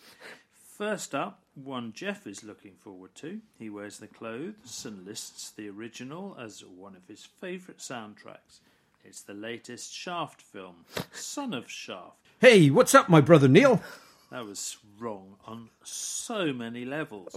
Son of Shaft, which stars Jesse T. Usher, Samuel Jackson and Richard Roundtree, opens in UK cinemas on 14th of June. If, when you're in the cinema, you see an old white guy trying to wear hip clothes and shades that went out of fashion half a century ago, say hello to Jeff. Yeah, he won't be the only one shafted in a minute. Next up is a film we've mentioned a couple of times. Greyhound is the first of a number of World War II naval adventures which will open next year. Tom Hanks and Elizabeth Shue star in this film version of C.S. Forester's story about an American naval commander battling it out on the Atlantic convoy runs. You do realise we'll be back to that after Brexit, don't you? Yeah, I'm really looking forward to this movie, although I'm surprised there's been no trailer as yet. Good point. Fingers crossed this one will have been worth waiting for, as hopefully will the other naval battle feature Midway, which is due to open on November the 8th, which is an all-star cast, including Luke Evans, Woody Harrelson, Dennis Quaid and Aaron Eckhart. As this is directed by Roland Emmerich, the man behind such films as Independence Day, The Day After Tomorrow and 2012, it'll certainly be spectacular. 2012, stupidest movie ever. Hang on. I've got a special place for all Emmerich films in my Blu-ray collection. Yeah, nowhere near the science part. You just buy all of them, don't you? The neutrinos are evolving. Oh, God. Independence Day, one of the greats. Another one for the diary. The untitled Danny Boyle, Richard Curtis movie, which we confidently predict will get a title of All You Need Is Love. This 70s set musical fantasy, which has a great cast including Lily James and Kate McKinnon, opens on the 28th of June. Is that the one where it's a sort of alternative history where the Beatles never became famous? That's it. Oh, Yeah. Is it? Right. Yeah. I should know that because it's my news. Well, yeah, and also you It's saw about that, by the way. Yeah, you saw one of the singers in concert, didn't you, last year? Ed Sheeran. Very good. Yeah. That's from Game of Thrones. Yeah. It wasn't very good. Another film we've spoken at length about, the Fast and Furious spin-off Hobbs and Shaw, will open on the 2nd of August. A good time to go on holiday. And finally, for the movie news, Jungle Cruise, which also stars Dwayne Johnson along with Emily Blunt, has been moved back to 2020. Phew. Okay, let's move on to another review of the year.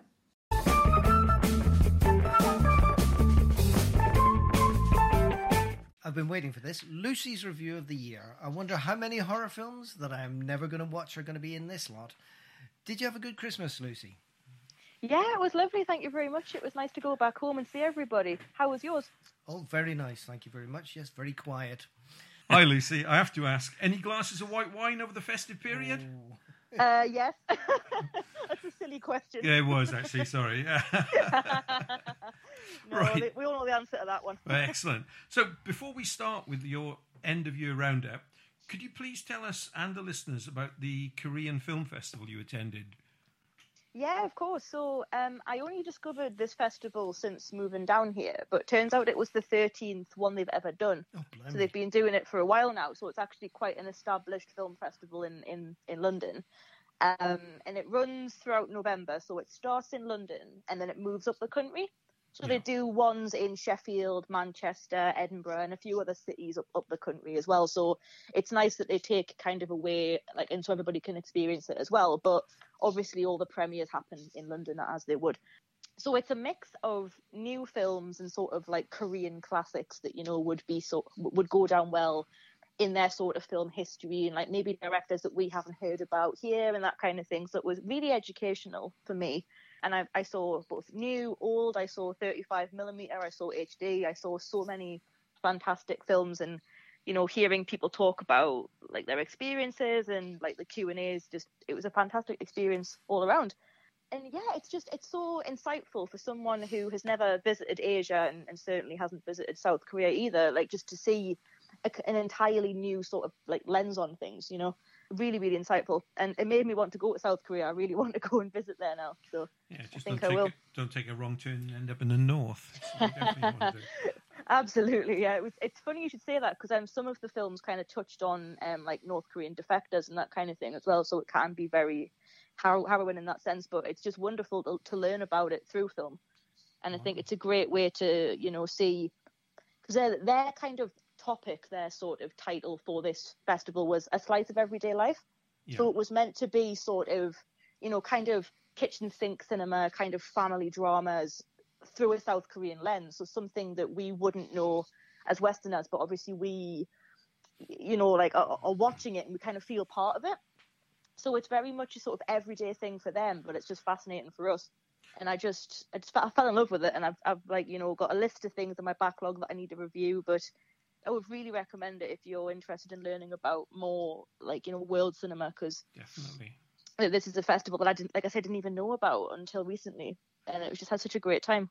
So I'm fascinated now. How does it treat North Korean defectors in the films you saw? Does it see them as pathos, comedy? How does it go about that? I'd say respectful, and it's actually quite upsetting in places, because a lot of the time I will admit there was only, I think, 1 or 2 films that did touch on this, but it's very much a sort of, sympathy for them, but looking at it through how society might judge them in a negative way, because, certainly several years ago people would have, because they have a different accent, they're very different, and they're not used to sort of these kind of people, and they're still a bit sort of nervous that they would, be spies or something. It's a very scary time for them. But certainly through the one that I saw, it was very respectful in that sense, and it was more to look at them with sympathy rather than judging them, which is good. So I do think there's a lot of progress there. It was just wonderful, and just the relationship between the two areas was interesting as well. I would like to see more about defectors. There was only 1 or 2, like I say, but from what I saw, it was a very respectful and honest view of how they would be treated. So it was good. Anything really, really jump off the screen at you? Have you got any that you were really impressed with? Yeah, do you want titles, or do you just want of... Yeah, and in English, please, Lucy, because we'd never understand it otherwise. They're all in English, Oh, sorry. sorry. Good. Yeah, and I wouldn't be able... If I said Korean on this podcast, it would be horrendous. I wouldn't even try and pronounce it.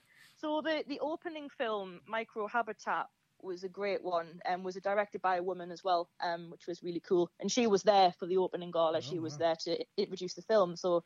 This was her first feature length, I believe. She'd done sort of TV and stuff. This was her first big film. And essentially it followed a woman who could no longer pay her rent because the rent had gone up, but she didn't want to give up her whiskey and cigarettes. So she basically just ended up traveling around and staying with friends. And it was kind of a fingers up to the system almost. And it was, whilst sounds silly in its sort of, concept, the execution was wonderful.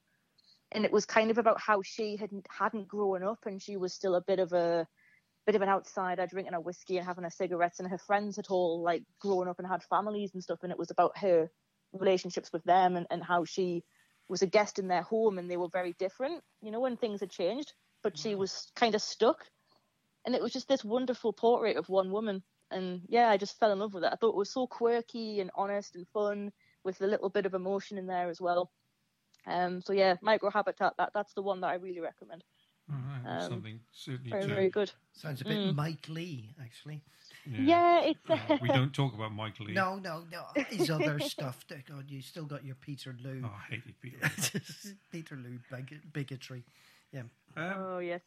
so is that something you think that could turn up on Netflix or something like that? I would hope so. I think, it's performing well globally from what I've seen. On IMDb, it's got a decent score as well.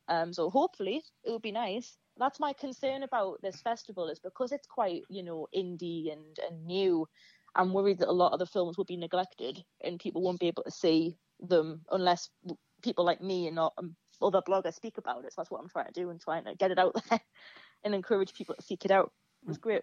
Isn't it wonderful that we've all got Twitter and blogs and podcasts, Mm-hmm. so we can now get this information out there. Yeah, and exactly. And speaking of Twitter and blogs, I've handed just thrown over to Graham.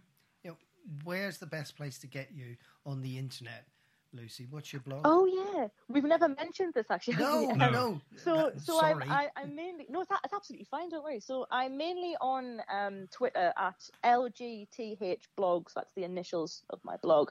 Or you can just type in lucygoestohollywood.com and it will come up. But it's mainly Twitter that I'm on, if I'm honest. Very active on there. So. Okay. Thank you. Yeah. And we'll put that in the show notes. Yeah, we'll get that no link problem. in there as well. So moving on.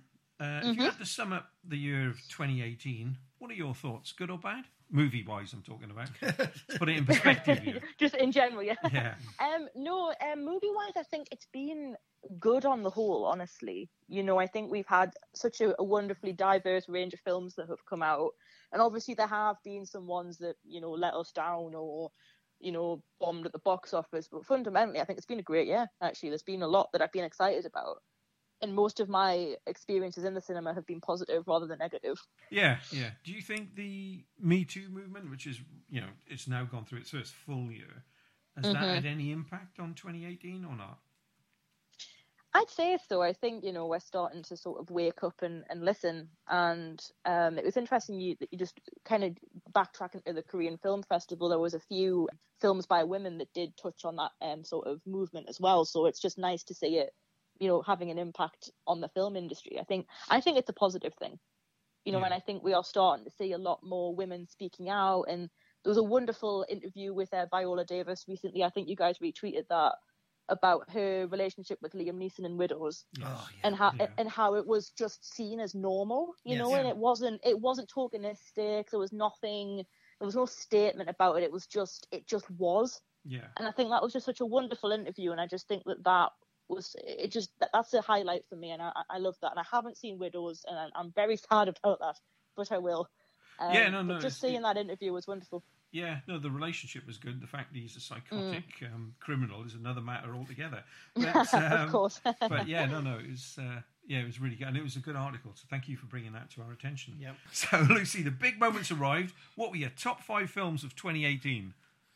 Okay, so my number 5 is Ghost Stories by Andy Nyman. Yeah, which was very, very good. Yeah, have you guys seen that? I've seen that already.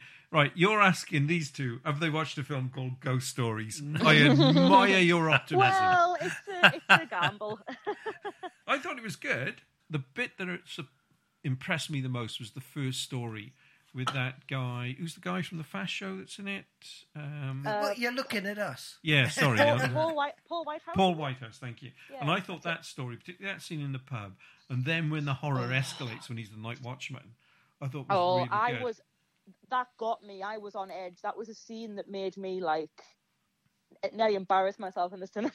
like I was on edge, and my boyfriend was just sat there unfazed, and I was like, ugh, but it was great. It freaked me out when that thing was sticking their finger in his mouth, and I'm thinking, I have no idea where this is going now. Note to self: never watch this film. You'll have nightmares. Oh, thanks. Yeah. But it is really clever because there's 3 stories, and in the end, when they all come together. Yeah.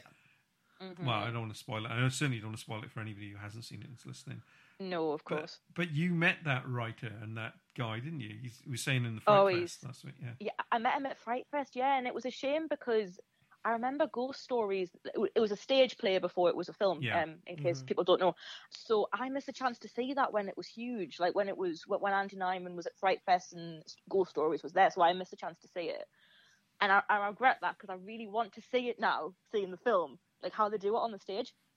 Because I think it's going to be a lot like, like The Woman in Black kind of, how everybody reports on that going, oh, it was the scariest thing ever. And and everyone I've said has said that, like they've left out their skin watching it like live, just how they would translate that on the stage. And if I get the chance to see it, I will, because that's going to be a whole level of horror that, I've never experienced before.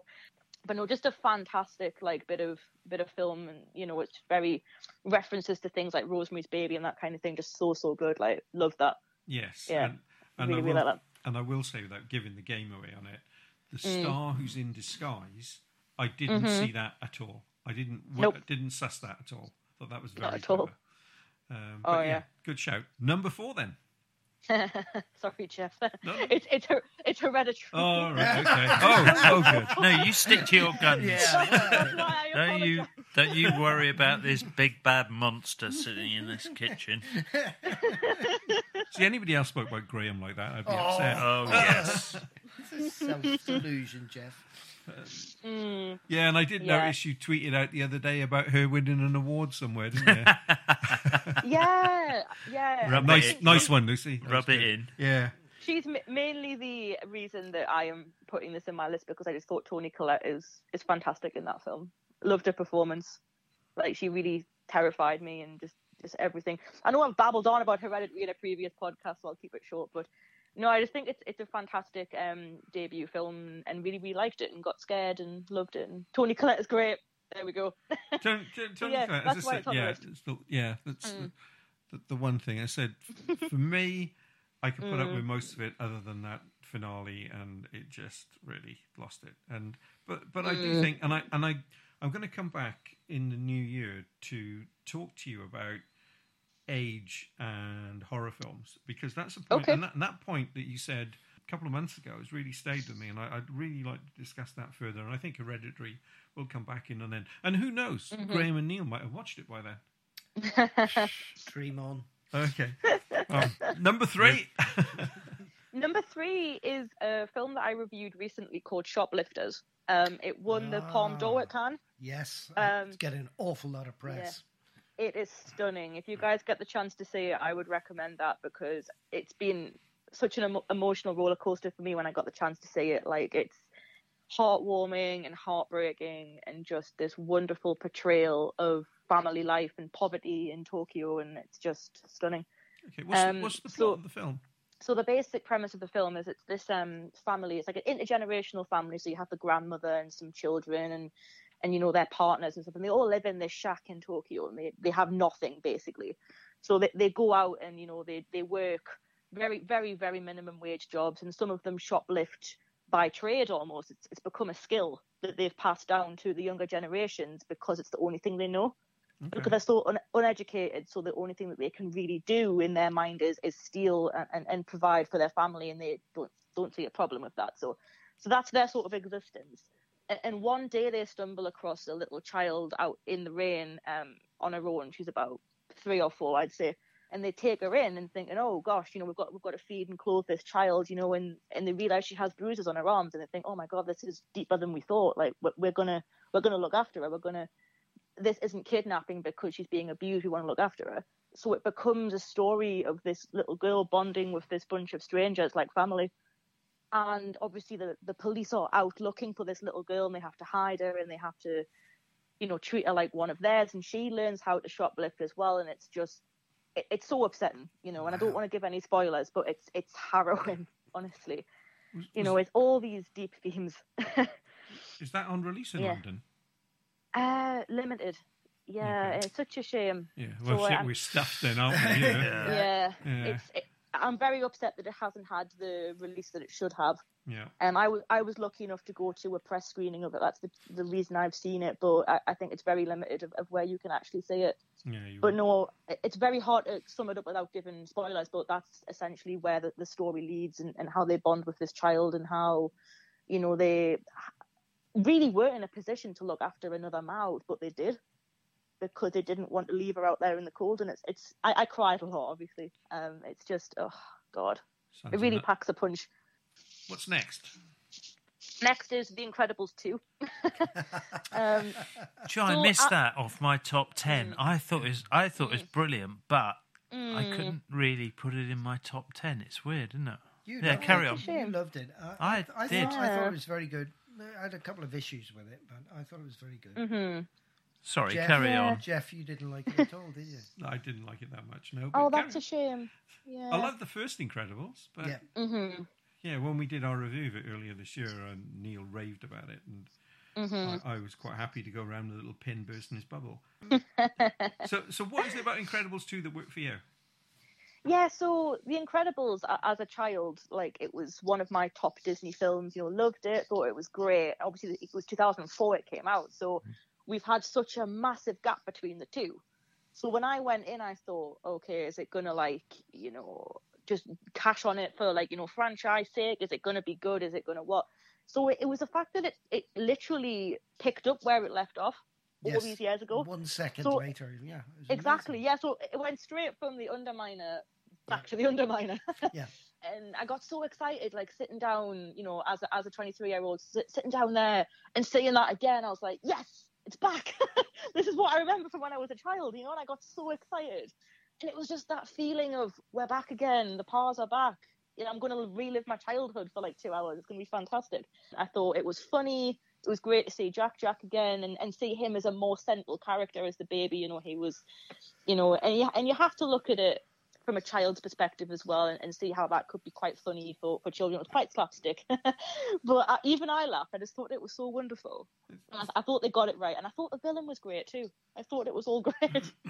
Honestly, I could talk about it for ages. No, that's great. Fantastic. I mean, to be honest, I love the short. Wow. Yes. the short was Wasn't that great? fantastic. And Yeah. there was that moment in the short that I thought, what the hell is going on here? Literally, yeah. everybody just like went quiet Yeah. in my screen, and everyone was like, "What?" Do you hear about screenings in San Francisco? No. Because they've got a huge, obviously, American Asian population. So Mm-hmm. that moment comes where she eats the bao. All the, Caucasians in the audience start laughing. All the Asians start crying. Oh my god. Yeah, so culturally, that moment hits you in completely different ways. Me, I was just bemused and befuddled and trying to work out what the hell am I watching. Yeah. But yeah, no, that was good. I mean, I respect everybody's opinion because you all, Even other than mine. me, even Neil's in this Oh, instance. that's nice. You all liked Incredibles too. I think for me, it's an okay film. It just didn't add anything more to the themes than the original did for me, and I just couldn't connect over it. But that's my failing, sad. not everybody else's, because everybody else loved it. Yep, I just anything with Edna Mode in it was just Oh, wonderful. Yeah. She's my hero. And there's a lot more of her, isn't There's there? a lot more of her in this one. She makes me cry with laughter. Yes. She's so great. Have you heard about the DVD Blu-ray release? No, It has, the bit where she looks after the baby, Yes. Jack for the night. Yeah. That is the short film that's been created and added in. really? Yeah. Oh, I need this. I'm gonna get this. Right, ordering it now. Yeah. Yeah, I'm going on Amazon right now. The wonder of Amazon. Yep. Yeah, brilliant. Mm. All right, the big build-up, drum roll. What's your top film of the year, Lucy? Top film of the year is Searching, because it really had an impact on me. this shout. one. Good shout. Yeah, good one. Wow. Yes. Yeah. It's just, it's a prime example of social media done right. You know, it's everything that Unfriended and all of those things wish they could be. Yeah. And they wish they could do, webcams and social the way that Searching did. And I work in social media as a day job, so I can become quite critical of how it's used in film, but I just thought it was fantastic. I didn't guess the ending at all, didn't guess the twist. No, I was with John Cho the whole way. I just thought his performance as a well, not grieving father, but sort of worried father was fantastic and plausible and just felt raw and real. And I think a lot of that was because it was so webcam focused, and you felt like you were watching a real person. I agree. It was just I great. I thought it was really. I mean, after 42 years in IT, I thought, oh God, this is going to be all full of the usual errors. But when he started chasing down our passwords, I thought, no, that's exactly the way you do it.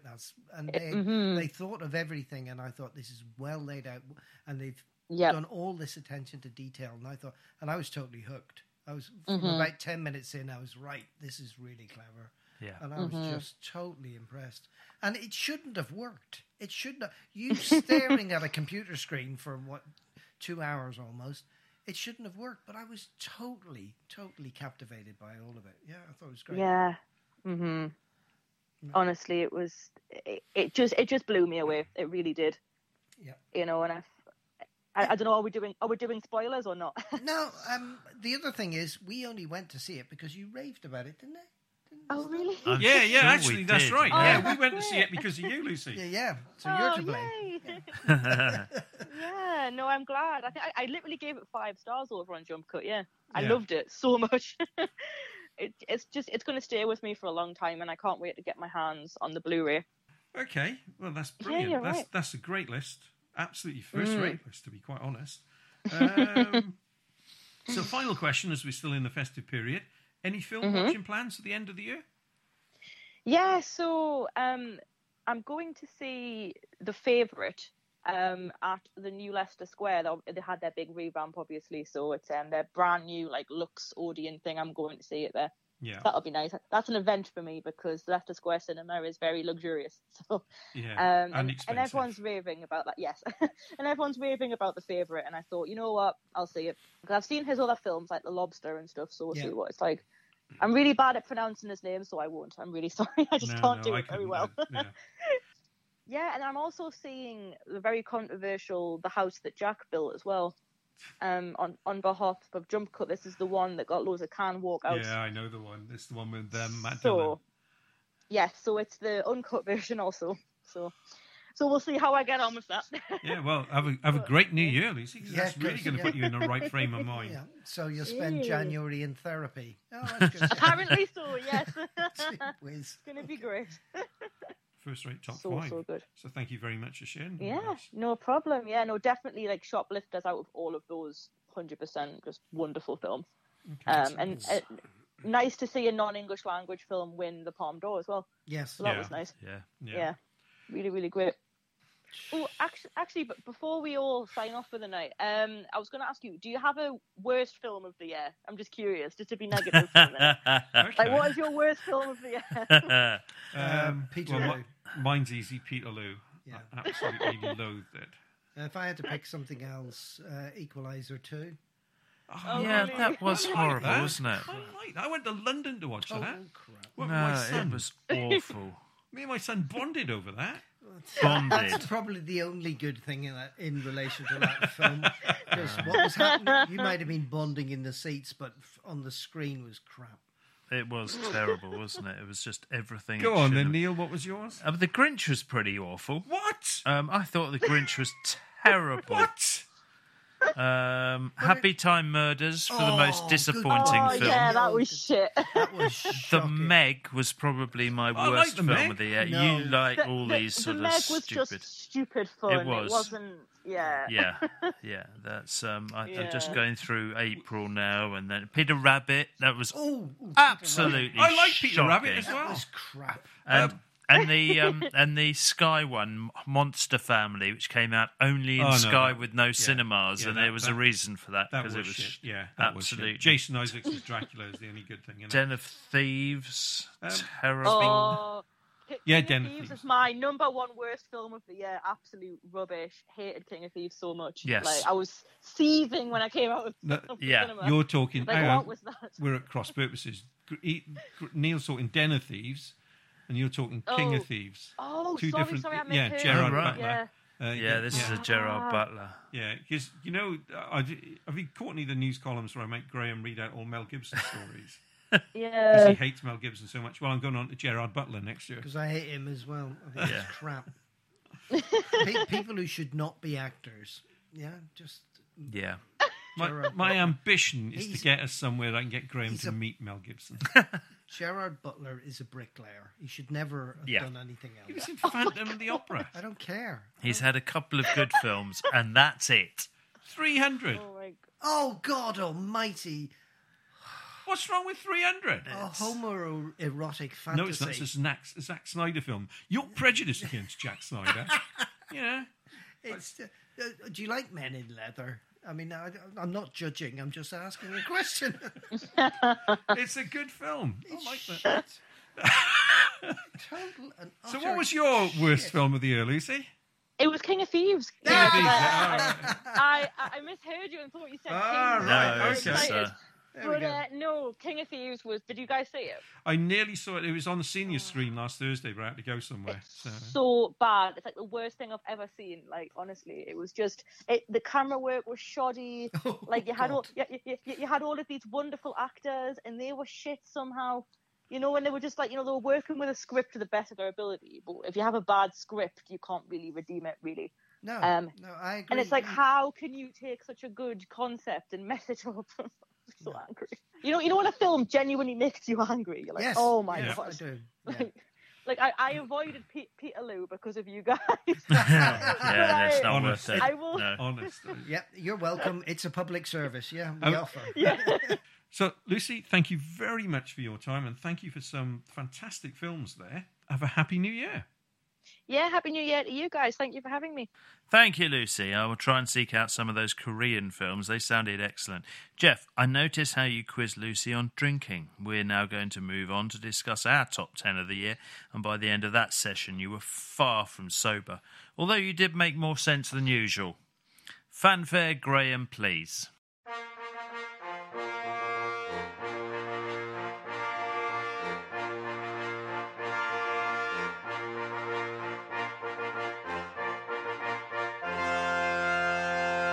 Thanks, Neil. And I'll have a top up of that festive red wine, please, or if not, another beer. Shall I get you another vat of wine from the cellar for you? Yes, let's send a surf down there. For any listeners that are still remaining, we'll explain how this section works. We all listed our top 10 movies of the year individually, and I aggregated them together. So we're going to go through the films in reverse order and try to give some reasoning as to why they're in our top 10. In the interest of not adding unduly to anybody's stress, I will say now there are a few surprises in this list. Let's see where we go, and you as the listener, we look forward to your comments. Neil, over to you for the film at number 10. Number 10, A Star is Born. Bradley Cooper directs and stars along with Lady Gaga in this latest screen version of The Rise of the Music Star and the Fall of Another. Wonderful performances with intimate direction from Cooper. As an aside, we saw this the evening we went to see The Last Chances set. Both Jeff and I were impressed by this feature, and as a result it made our top 10. Graham, you didn't place this one. What are your thoughts on the film, please? Well, it was in my honourable mention section. There was just so many good films. It just didn't make it in. I really enjoyed it. I thought Cooper, this is his first film he's directed. It is his thought it was first film, brilliant piece of direction. He took over after Clint Eastwood backed out. I suppose you couldn't fit in your top 10 because all those bloody superhero movies that were released That was this year. probably it. There was just so much other good stuff in there, Jeff. Yeah, I really, really enjoyed it. I mean, I think I had 21 films in my list of excellent things I've seen this year, and this one just didn't make it into the top 10. Great songs. She was stunning. I mean, I thought I was really impressed with her acting ability. I know she can sing and she's a performer. She managed to play the part of a singer that was just singing in nightclubs, not really getting anywhere, and Bradley Cooper played the part of a rock star. Extremely good, I thought. All in all, I thought it was an excellent movie. I expected nothing, and I was pleasantly very surprised, and came out smiling, which is good. No, all the way through it. I mean, the cast were excellent.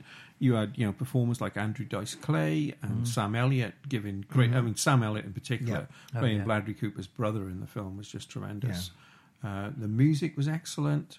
I think, the intimacy of particularly the first half of the film, and the key moment in the film where Bradley Cooper takes Lady Gaga out on stage for the concert, which was filmed in Glastonbury.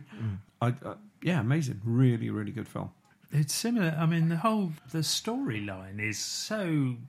It's a classic now, isn't it? It's Incredibles 2, the same thing. Yeah. I mean, they're singers bringing on.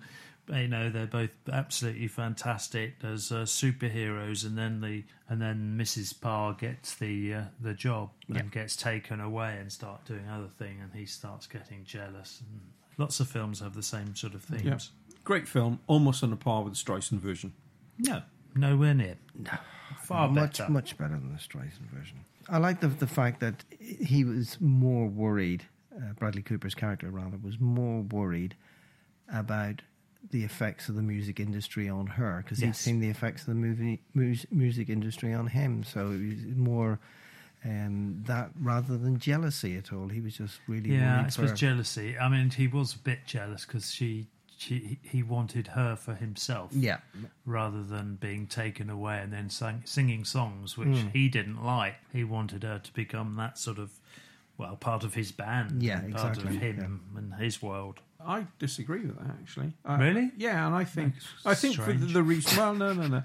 For the reasons that first when he was dependent on drugs and drink, then he needed her, and that's when he was pulling her in. The moment he becomes sober, if you look at the last part of the film, he was all set to let her go, and that's where the ending of the film has that almost shockability, because performs the ultimate sacrifice to let her go. I like the ending. I thought it was nicely open-ended. You could take your own interpretation and stick it on it. No, he's dead, Graham. No. Yeah, but the reason... Yes, he's definitely dead. Thanks, guys. Yeah, I didn't notice that. Just because it didn't get into my top 10 doesn't mean I fell asleep in the bloody movie. No, I realise he's dead in the garage at the end, yes. But what was the motivation? What were the reasons? What led him to that point and those sorts of things? Well, that guy goaded him into it, didn't he? Yes. British guy. Because they've got to have a British villain in his film. Oh, absolutely, yeah. That's what we're here for. It pulled him straight back into his despair and drugs and everything. And this comes back to what I'm saying about he made the sacrifice, knowing that he would end up back down that path at some point, and he would take it down with him. Yeah. So, no, very good indeed. Right. Can we move on? Yep. Yes. Okay. Good. In joint 8th position, we have a film I reviewed earlier this year and absolutely loved, Ready Player One. Steven Spielberg has made an excellent screen version of Ernest Cline's book. Who better than Spielberg to make a fantasy film which has a multitude of references to pop culture in the 1980s? It is exciting, clever, and well acted. And as a result, I will never be able to watch The Shining in the same way again. Yes, if you're going to. If I'm going to watch it anyway. This time around, Neil and I placed it in our respective top 10s, but not Jeff. Time hasn't mellowed you on this one, has it, Jeff? No, it wasn't even close to my top 10, to be quite honest. It's a great film. It's fun. The pop culture references are great, but there's no darkness in the world. You know, it's not a film like... If you take something like E.T., which is a Spielberg film, another Spielberg film, you've got there the Keys character, and you don't know for a lot of the film what's going on there. And of course, you got E.T. not climatizing to our atmosphere. Whereas in this, I didn't feel that threat, and the real world didn't have it. So the guy that's hunting him, the Ben Mendelsohn character, wasn't that much of a threat. Now, I understand in the book it's much more graphic much more violent. And lots of people die in the book. Nobody dies. Well, and they did blow up the stacks. Some of the stacks in the beginning, just to try and get him. But that was the only one that they did. And the fact that as soon as you go overdrawn in your account with them, they put you in a little box and make you pay it off, which you never actually do because they're constantly fining you again. I mean, that's pretty nasty. I've got a slight sympathy for what you're saying, Jeff. I thought that the two sort of baddies were a wee bit cartoonish. You just didn't get that impression. And when you went back to the real world, there was impending threat. Yeah, it looked like a ghetto in London, as far as I could see. It was filmed in Birmingham, and apparently they didn't need much set dressing. Oh. But, yeah. We'll get letters. Only if it gets through the scan. Yeah, it's okay. Indeed. Next one. Okay. So this brings us to our other joint 8th film, Maudie. The true story of artist Maud Adams. It's captivating and totally engrossing. Essentially the relationship between Maud and her husband Everett, with two stunning performances from Sally Hawkins and Ethan Hawke. Graham and I both rated this film very highly, and unfortunately Neil never got the chance to watch it. Is it on your to-watch list now, Neil? Hell yes. You've been going on about it for ages, so yes, I have to watch it now, don't I? I think, to be honest... I think it genuinely is one of those films I should watch. Yeah. Yeah, I think the comment on this, the best one, was Graham's, when he said, after 2 hours the film's over, can't they just dig her up for another couple of hours? And because you really got into the characters. I thought it was tremendous. I just wanted to watch so much more of her life. I was thinking, no, you don't need. This is one, unlike Peterloo. Here was a movie which could have done with an extra couple of hours. Yeah, unlike Peterloo, that just felt like it was 50 hours long. I shall watch it. It is on my list. It absorbs you in. The locale, the photography, the performances are amazing. I mean, Sally Hawkins, just fantastic. Yeah, she really knocked it out of the park. And I'd say a career best from Ethan Hawke as well. Yeah. He was just brilliant and just so obnoxious at the start of the film. And you watch him go through this journey, and it's her influence the whole way through. He doesn't want her near him in the start of it, and then slowly, she changes him, and it's just brilliant. Yeah, brilliant. They meld, they become one. Yeah, essentially, they do. And it's just a stunning piece of work. Yeah, and there's all the lovely little nuances, like when they first start, he pushes her around on a cart, and she's on the end of the cart and he's pushing from the other end, and she's like facing away from him. And then as the film progresses, she gets to sit on the front of the cart right next to him, and then she turns around and faces him, and as they're walking along, it's really quite beautifully done as they go across. The scenery is just another actor in the film. It's another presence. It's just brilliant. And there's a little reveal, which I won't spoil for anybody who hasn't seen it, which comes in about 2/3, 3/4 of the way through the film. Yes. And because you're not expecting it to be a film like that, you're just following these characters, that when this bombshell's dropped on you, it just takes the floor out from underneath of you. It's again, tremendous. Everything about this film is great. You've got to see it, Neil. Okay, I am certainly going to. So, in 7th place, The Breadwinner. Personally, this is my film of the year, and we're living through a golden age of animation, and this is one of the crown jewels. It shows that animation can be used to tell serious adult stories. Set in Afghanistan in 2001, it shows what life is like under Taliban rule. The story is told through the eyes of Parvana, a young girl who in that society would have no rights at all. Graham and Jeff, neither of you had this on your list. What didn't work for you? Well, I got a new encouragement about the Taliban. Not all this stuff was bad. Oh, gee whiz! Yeah, right. Okay. Which part of the Taliban philosophy were you primarily attracted to, Jeff? They're dealing with criminals. Yes. No, it's a good film. It just didn't draw me in as much, I think. To be honest, I had a lot of problems with animation this year. I didn't think Incredibles 2 was that great either. I could understand what this is doing. I learned something from this film. I just wasn't as absorbed in it as you were, Neil, and that's my shortcoming. For me, it's the emotional engagement. I'm really quite taken with the whole thing. It's tender and an inspirational, horrific treatment of women in particular, but everybody that isn't absolutely in that, isn't part of the Taliban, gets rough rides. The courage of some people, the defiant feminist spirit, like Persepolis.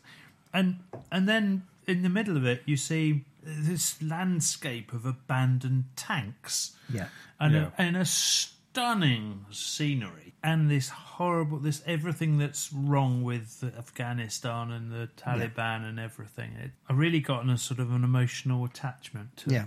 I'd agree. I thought it was a great film. And it didn't make my top 10, but it was definitely in my honourable mentions list again with lots of other films. I loved it. I thought the animation was excellent, especially because there's the main story about the young girl, and there's also she's telling a story within the story which goes on in the background, and that was brilliant. But it was just the way that ordinary people were standing up to this unbelievably terrible regime, and everybody was just living in fear, and it really came across.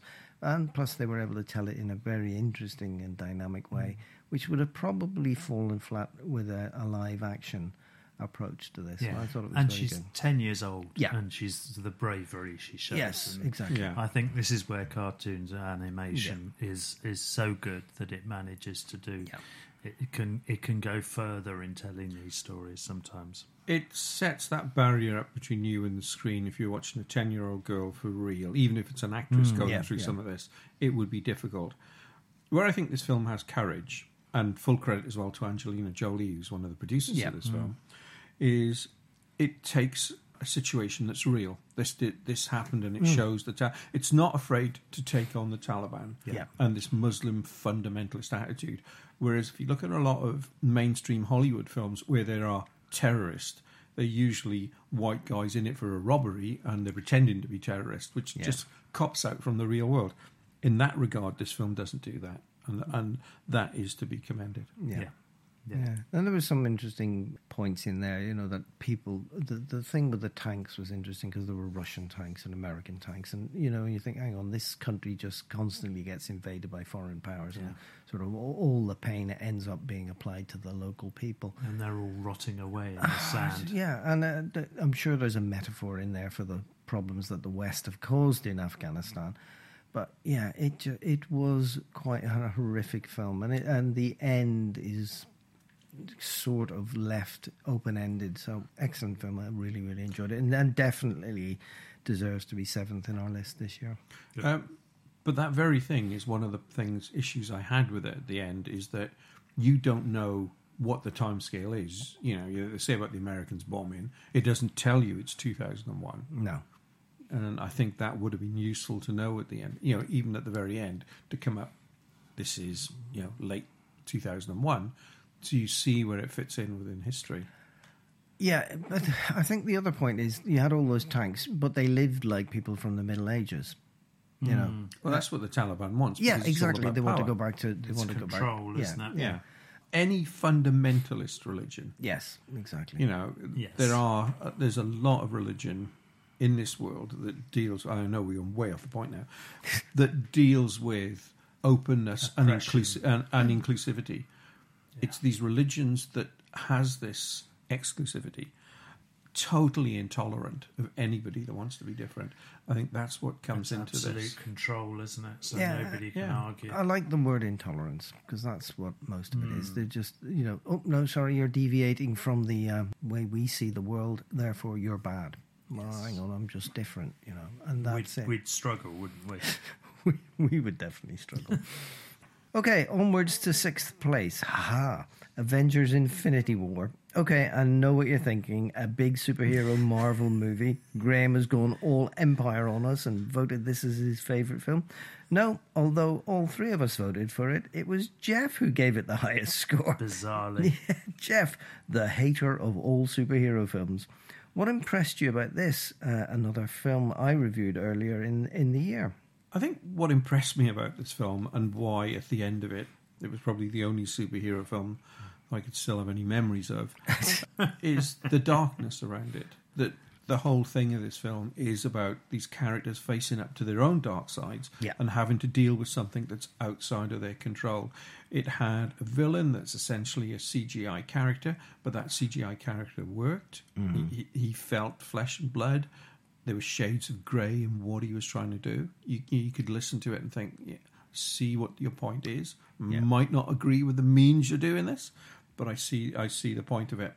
And all of that made for a very interesting setup and bringing together these characters. And the dialogue was just crisp and fun. You know, when you got actors like Robert Downey Jr. and Benedict Cumberbatch together, the interplay between them was just superb. I really enjoyed the bit with Tom Holland in the mix of Dominic Cumberbatch and Robert Downey Jr. That three-way was just really well done, really funny. He's to be able to stand up to those two. He did extremely well. He's a talent to watch. Oh, definitely. And I liked.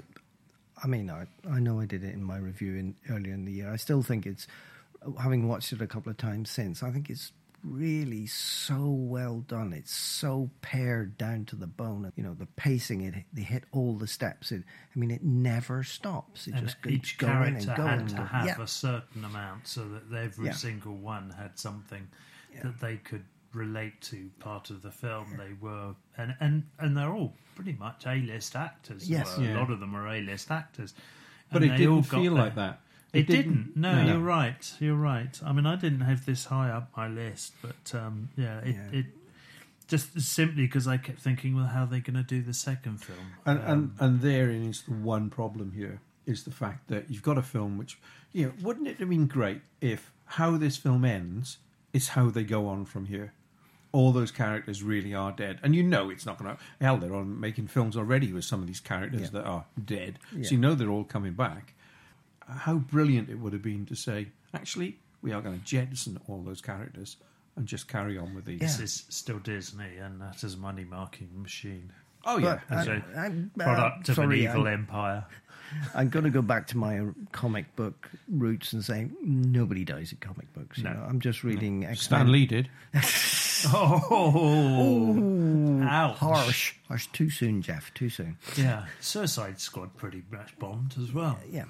Well, that was from the other team. That was Yes. DC. The better side. The better side. I don't see the difference. No. Because one's Warner Brothers and one's Disney, and that's it. Not with this, because this had the darkness that the DC comics do have.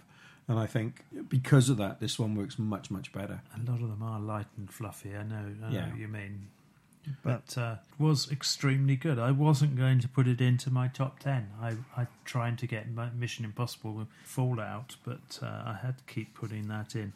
It's just this, every time I think about it, I think, how are they going to go on next one? The second film is a concern. Yeah.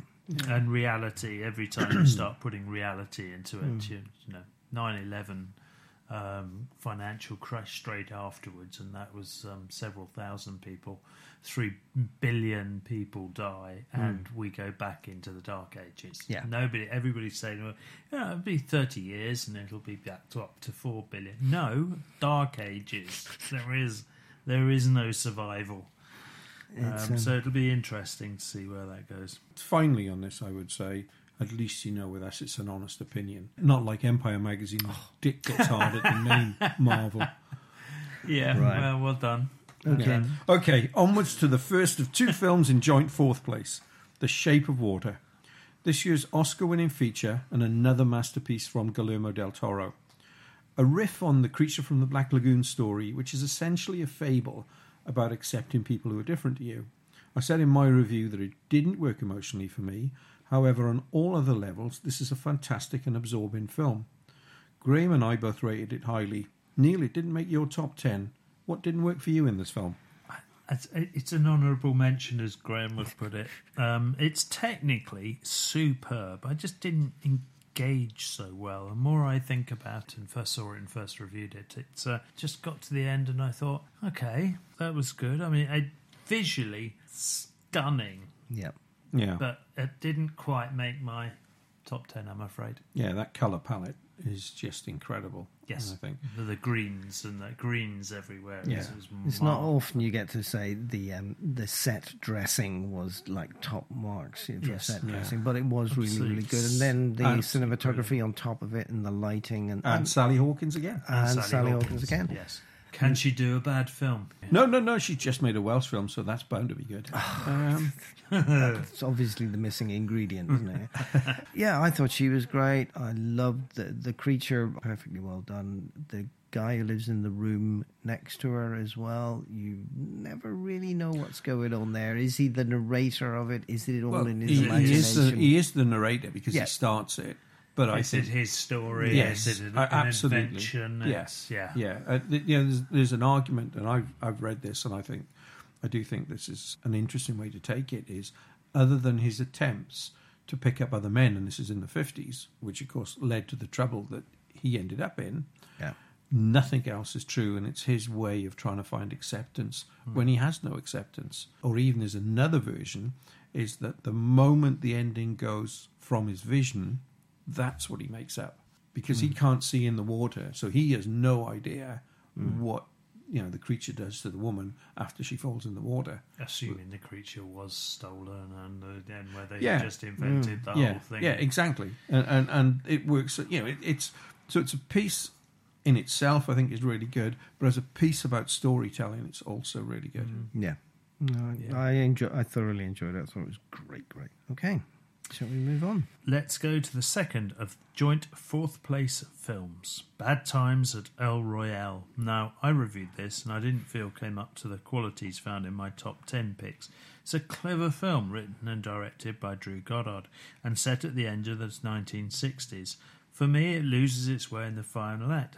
As you guys rated this film very highly, I'm assuming you don't agree with me, seeing as it's number 4.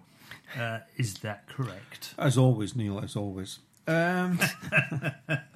I just think this is, for me, the biggest surprise of the year. Yeah. I didn't expect to see it. I mean, we had a week in October where I saw Star is Born, this, and Venom. And I also really enjoyed Venom, though it wasn't up there in the top 10 because it's a superhero film and it drops.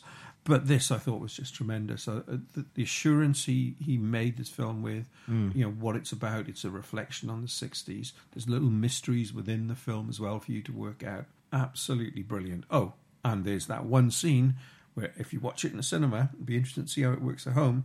There's that one scene where everybody jumps. Yes. Yes. I left my seat. It was Yes, brilliant. It was. Yeah, And it came out of nowhere. absolutely no. You know, it wasn't in our. We Yeah. went through all the films we were looking forward to in January of this year, and it wasn't on anybody's radar. And it just, as far as I'm Yeah. concerned, it appeared on a poster in the cinema, and that's Yeah. and I thought, what's that? And wow, that's a bit of a cast. And then went in to see it with no expectations, not even low expectations, and was just thoroughly knocked out. Yeah. I think for me, when I went to see it, because I knew Drew Goddard's work from Cabin in the Woods, and we had this discussion with Lucy in the past. I like Cabin in the Woods. I think it's a very clever, almost like an essay on where modern horror is at the moment. But you need to understand a couple of things outside of the film for the ending to work. This doesn't need that. If you bring stuff, as we've all got knowledge of the 60s, Christ, we were all there. You know, Been you there, can Speak for seen it, yourself. you can bring that knowledge into this film, and it just gives you a little bit more resonance. But I think if you haven't got that, it still doesn't matter. It still works as a film. I say, and all the performances were just fantastic. Yeah, and a great story and lovely pacing and lots of little things in there as well. For when you watch it on download or DVD or whatever, you'll be able to pick out lots and lots of little references because it was very well put together, very cleverly put together. Yeah, I think of all the films in this top 10, and it didn't make number one on my list, but of all the films, it's the one I'm most looking forward to watching again. Yeah, me too. Yeah. It is fairly recent, so you do have it clear in your memory, whereas some of them at our age, maybe Last week. February, March, you maybe forget, but but the number one will show that's wrong. Right, time for our top three. And at number 3, First Man, the story of Neil Armstrong and the race for the moon, was my film of the year. Greatly helped by watching this stunning film in one of the largest IMAX screens in Europe. My review summed this up a couple of months ago. Simply a masterpiece. Both Neil and I rated this highly. Jeff, this didn't make your top 10. What didn't work for you? I think what didn't work for me is Armstrong himself, because he's such a difficult character. And I know Gosling... I don't think you can change the fact that Armstrong was a difficult character. And that makes that difficult to get in. I once went to a talk on astronauts and space travel, and they said, we need these people who are just unflappable in all sorts of conditions. And that's great. That's what you need. But they're not the most interesting of people, are they? And I think with Armstrong, that was the case here for a lot of it. It didn't emotionally engage with me. But everybody around him had a vested interest in him. He was the poster boy for aeronautics. He was everything that they wanted in an astronaut. And that it kind of, we had to have that bit about him. No, and we have to show what he's like. I mean, and remind everybody that this was a brave man who really had no problems throwing his body into probably the most scary thing that's ever been done on this planet. So let's take a point out of that. In fact, I've got 2 points to make. The first point is, yes, he's a projection of an all-American hero, and emotionally he was lacking in real life.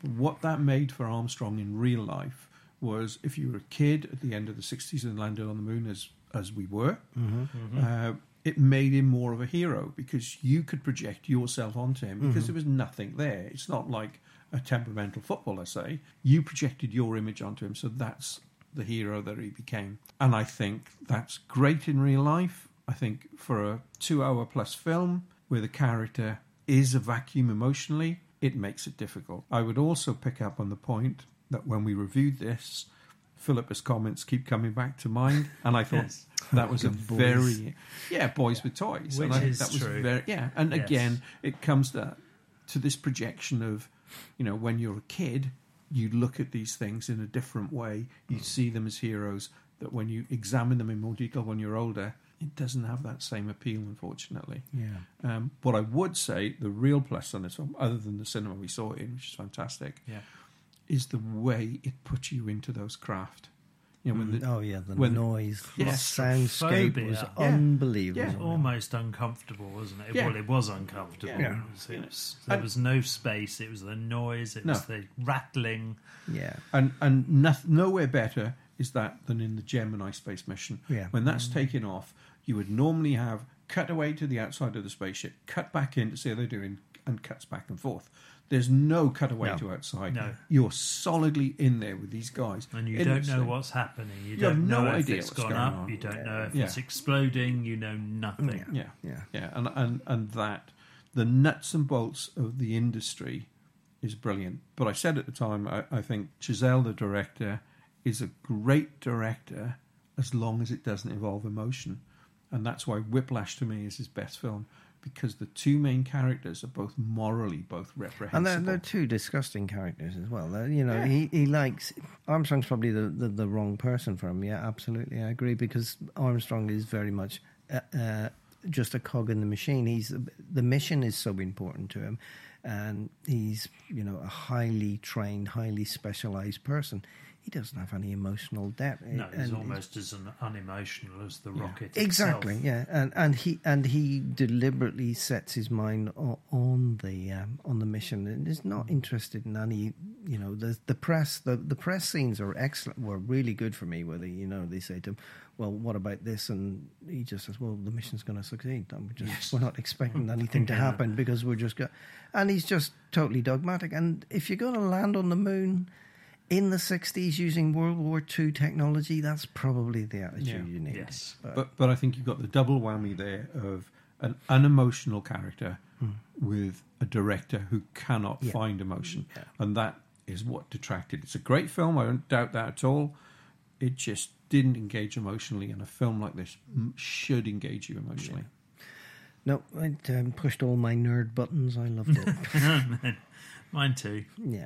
So with the tension building, what's going to be our number one?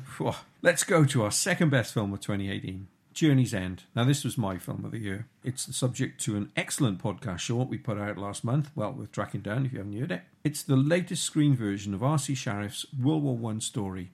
It's brutal, although there is little violence on screen.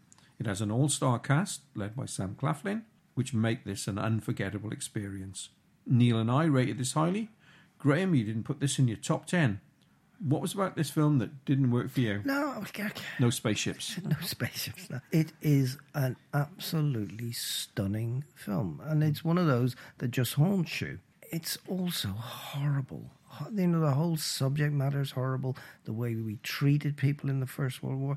These people, unbelievable heroes, and I loved it, but it just didn't get into my top 10. It's again another honourable mention, but. The more I think about it, it probably would have crept back into my top 10 now, because it just, there's constantly things when I'm thinking back and going, actually, yeah, I was thinking the other day about the underground, overground, the fact that all of the dramatic action happens underground. Yeah. And then every time they come up, they just get shot at and massacred and things are terrible. And then they go back down underground and it's even worse there. And then it's just...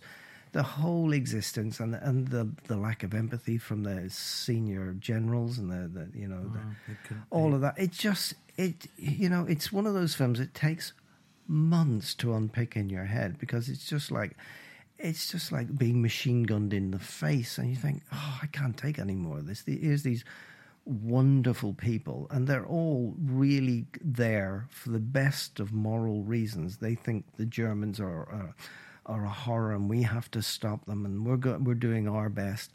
And then you realise that this is just all nonsense. They're dug in these little holes in the ground, fighting over 60 feet of soil for no good reason, because some archduke was shot. Who the hell cares? Why did we lose millions of people for such nonsense?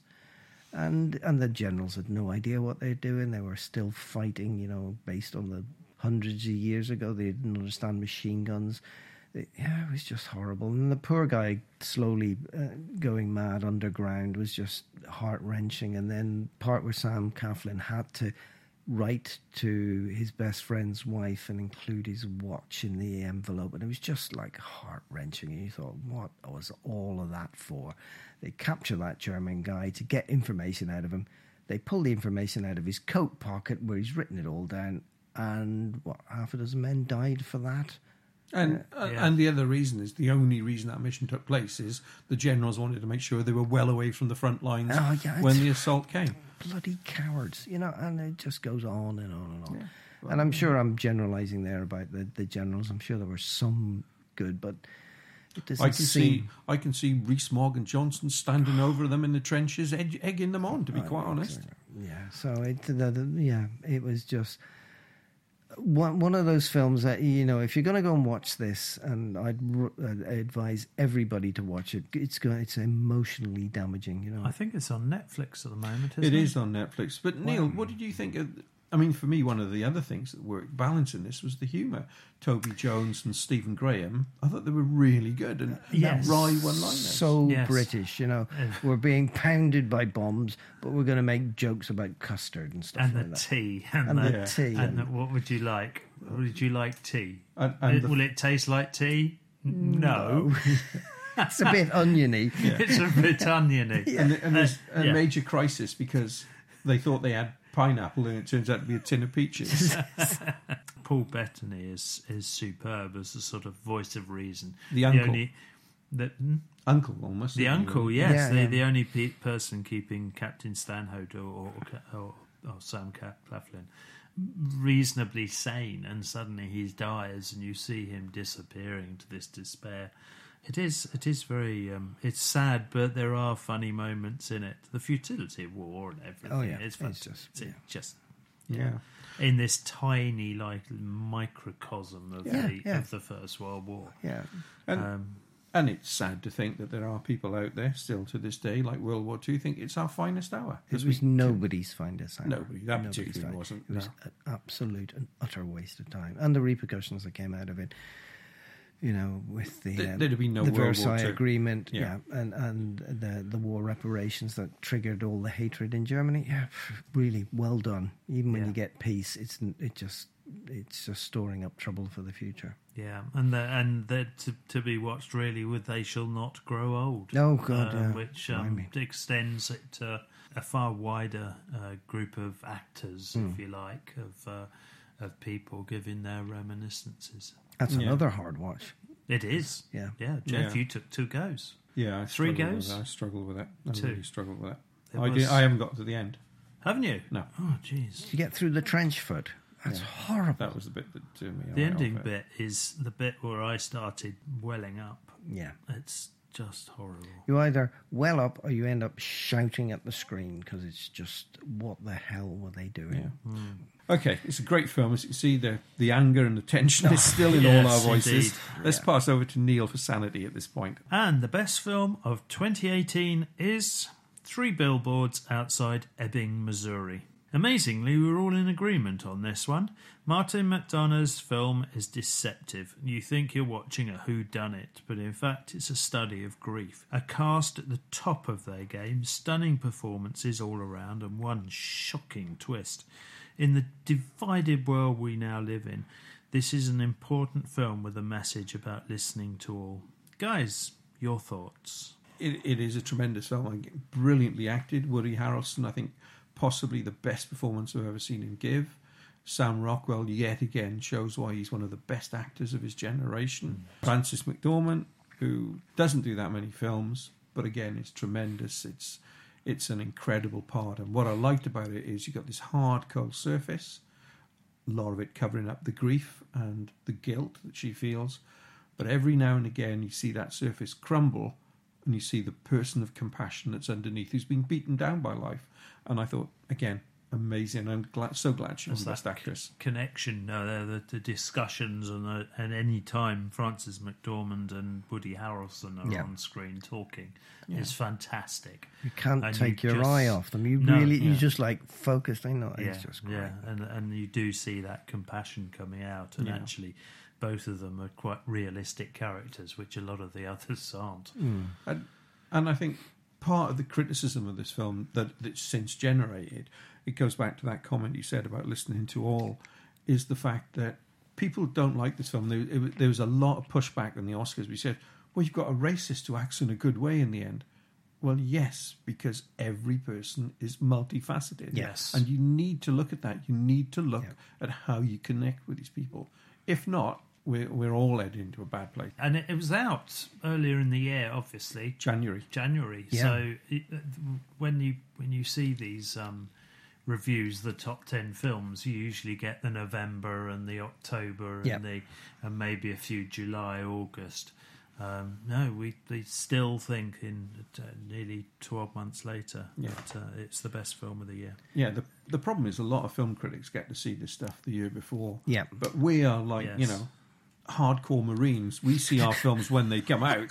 So, when we say to people it was in this year, we did see it in this year. Yeah. And a point on the best film and our top 10 list is that because we're in Gloucestershire, we don't get to see the films like Roma, Shoplifters, that the likes you're just sticking the knife in now and twisting it. I am so cheesed off. They have cleaned that up. That we didn't get Roma or Shoplifters. Yeah, Lucy and Phil have been mentioning films that we didn't get to see, and but Lucy's got that thing in London, and I know the thing that we have is we have a number of cinemas immediately around us. Yes, but they don't have as much say as they will. want. They'll be 6 months after us, won't they? The niche cinemas, such as the Breadwinner, which is on tonight in the Stroud Film Society. Yeah, I thoroughly enjoyed it. I thought Sam Rockwell's character was brilliant. I really, really liked his character because he was just horrible, Yes. And you spent most of the movie wanting to punch him. Then you started to say, "Oh, hang on a minute. This is what we actually see. This rough, abrasive, racist nutcase is not really what we see." And you see him learn. Yeah, you see him learn from the fire, from the guy alongside him in the bed who he put, in the hospital, who he put there. Yeah, and he learns. Yeah. In addition, his worldview was very, very narrow and small, and he slowly starts to widen it out because he sees everybody as as a criminal or about to commit a crime, and he slowly learns that, oh, hang on, that I did that, and that was the result of that, and then he starts to realise that there is a bigger world out there. And there's lots of stuff. Woody Harrelson, again, you think, oh, right, he's a straight up lazy cop. And then there's that amazing piece in the middle. You think, oh, right, okay, wow, didn't see that coming at all. But with the exception of the Woody Harrelson character in that film, everybody else in that film would have voted for Trump. Oh, the whole point is you see the Sam Rockwell character change. But what you also see is why he's like that. Look at his mother.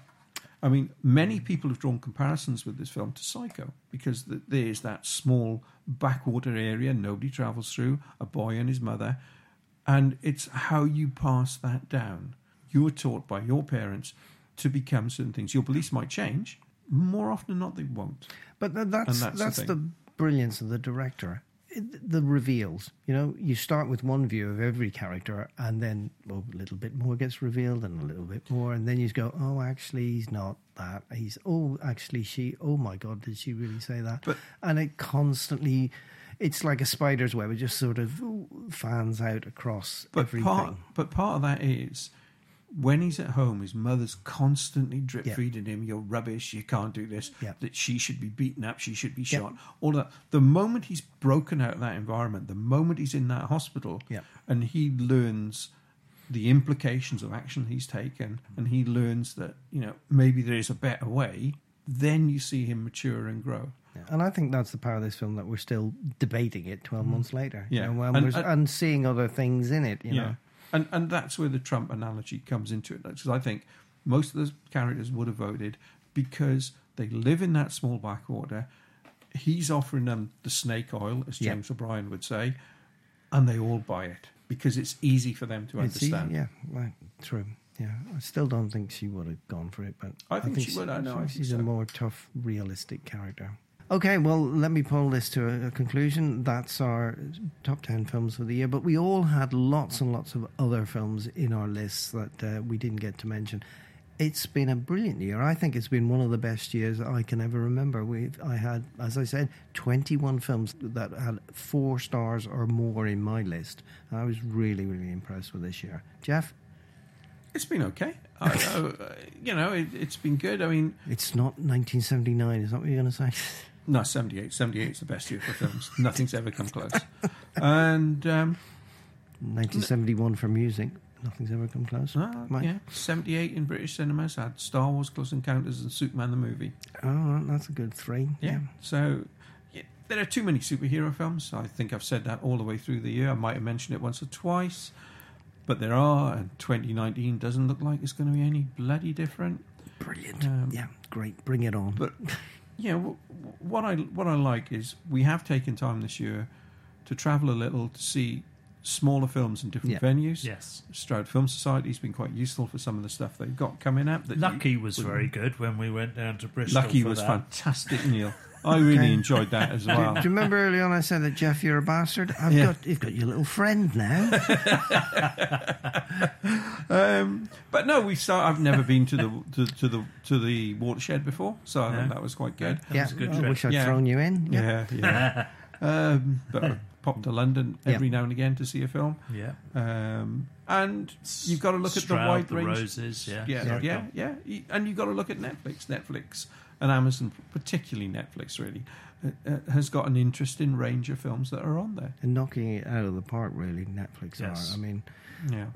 I've just watched The Girl with the Dragon Tattoo, based on Neil's recommendation in the original Swedish, and I'm going to watch the other two. Yeah. Quality films. Really, really quality films. Yeah. Okay. Neil, how would you sum the year up? A lot more films than I usually watch, and obviously I have to start thinking about them hell of a lot more because Jeff challenges every time I don't get it right. Damn him. I'm just trying to educate. Educate me, yeah.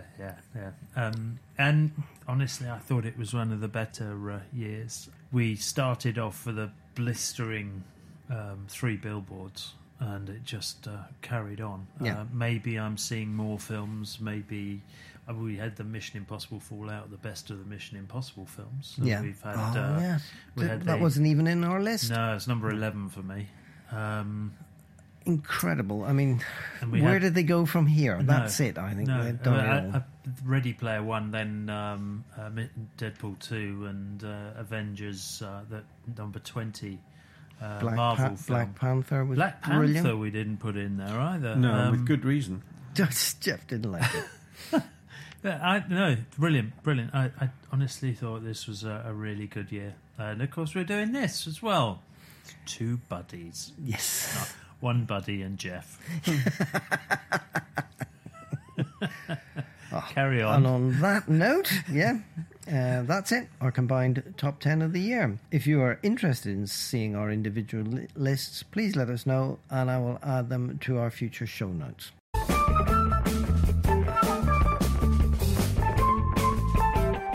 As for next month and our first show of 2019, Neil will be reviewing Stan and Ollie. Jeff will be reviewing The Front Runner. And Graham will be reviewing Glass, the sequel to Unbreakable and Split.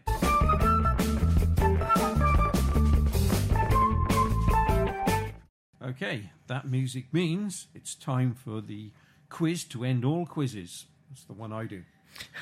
So, let's have our end of year quiz, and something a little different this month. We have reviewed many films throughout the year, but let's see if you can guess from these lines from our reviews exactly what films we're talking about. There's 4 questions in all. Question 1. Graham called this movie his favourite of the year and also said the challenge of this movie is how do you build drama and suspense about a well-documented historical event. What's the film? And we've already given you a good clue earlier. Absolutely. Number 2. Here's an extract from one of my rants, as Neil would call them. Without doubt, one of the biggest disappointments of the year, unless, of course, you're a left-wing leaning middle-class newspaper, at which point you'd call it a masterpiece. There's just so many to choose from, really. That's We're accepting Jeff in a answers nutshell. from 10, 15 films. Yeah, Any there's- one of 15 films. What film am I talking about? Number 3. Neil finally caught up with a film Graham and I had seen many times. Here is an extract from Neil's review to help you guess the film's title. It's easy to criticise a film from 1968. It is slow in places, but maybe it's because we are used to the lightning fast paces of Marvel and DC, etc. What is the film? Question 4, and think about this and think about who's asking it. It's not about a film. Who won the sports movie debate? Good luck. Answers next time. So, gentlemen, I think I can safely announce that's a wrap, and another At the Flicks is in the can. So it only remains for us to say, I'm off to a New Year's Eve Gibson movie marathon with Graham. See you next time. I'll be Gallipoli, Chicken Run, Year of Living Dangerously. Is No, that? all the Mad Maxes? Oh, right, okay. Fantastic. I hope you have all the Lethal Weapon films. Is Braveheart included? Oh, one of my favourites. Well, it's either that or a Gerard Butler movie marathon, Graham. So which do you want? That'd be great, wouldn't it? God almighty. The worst thing impossible. Right, okay. And for everyone else, Thanks thanks for for listening, and goodbye.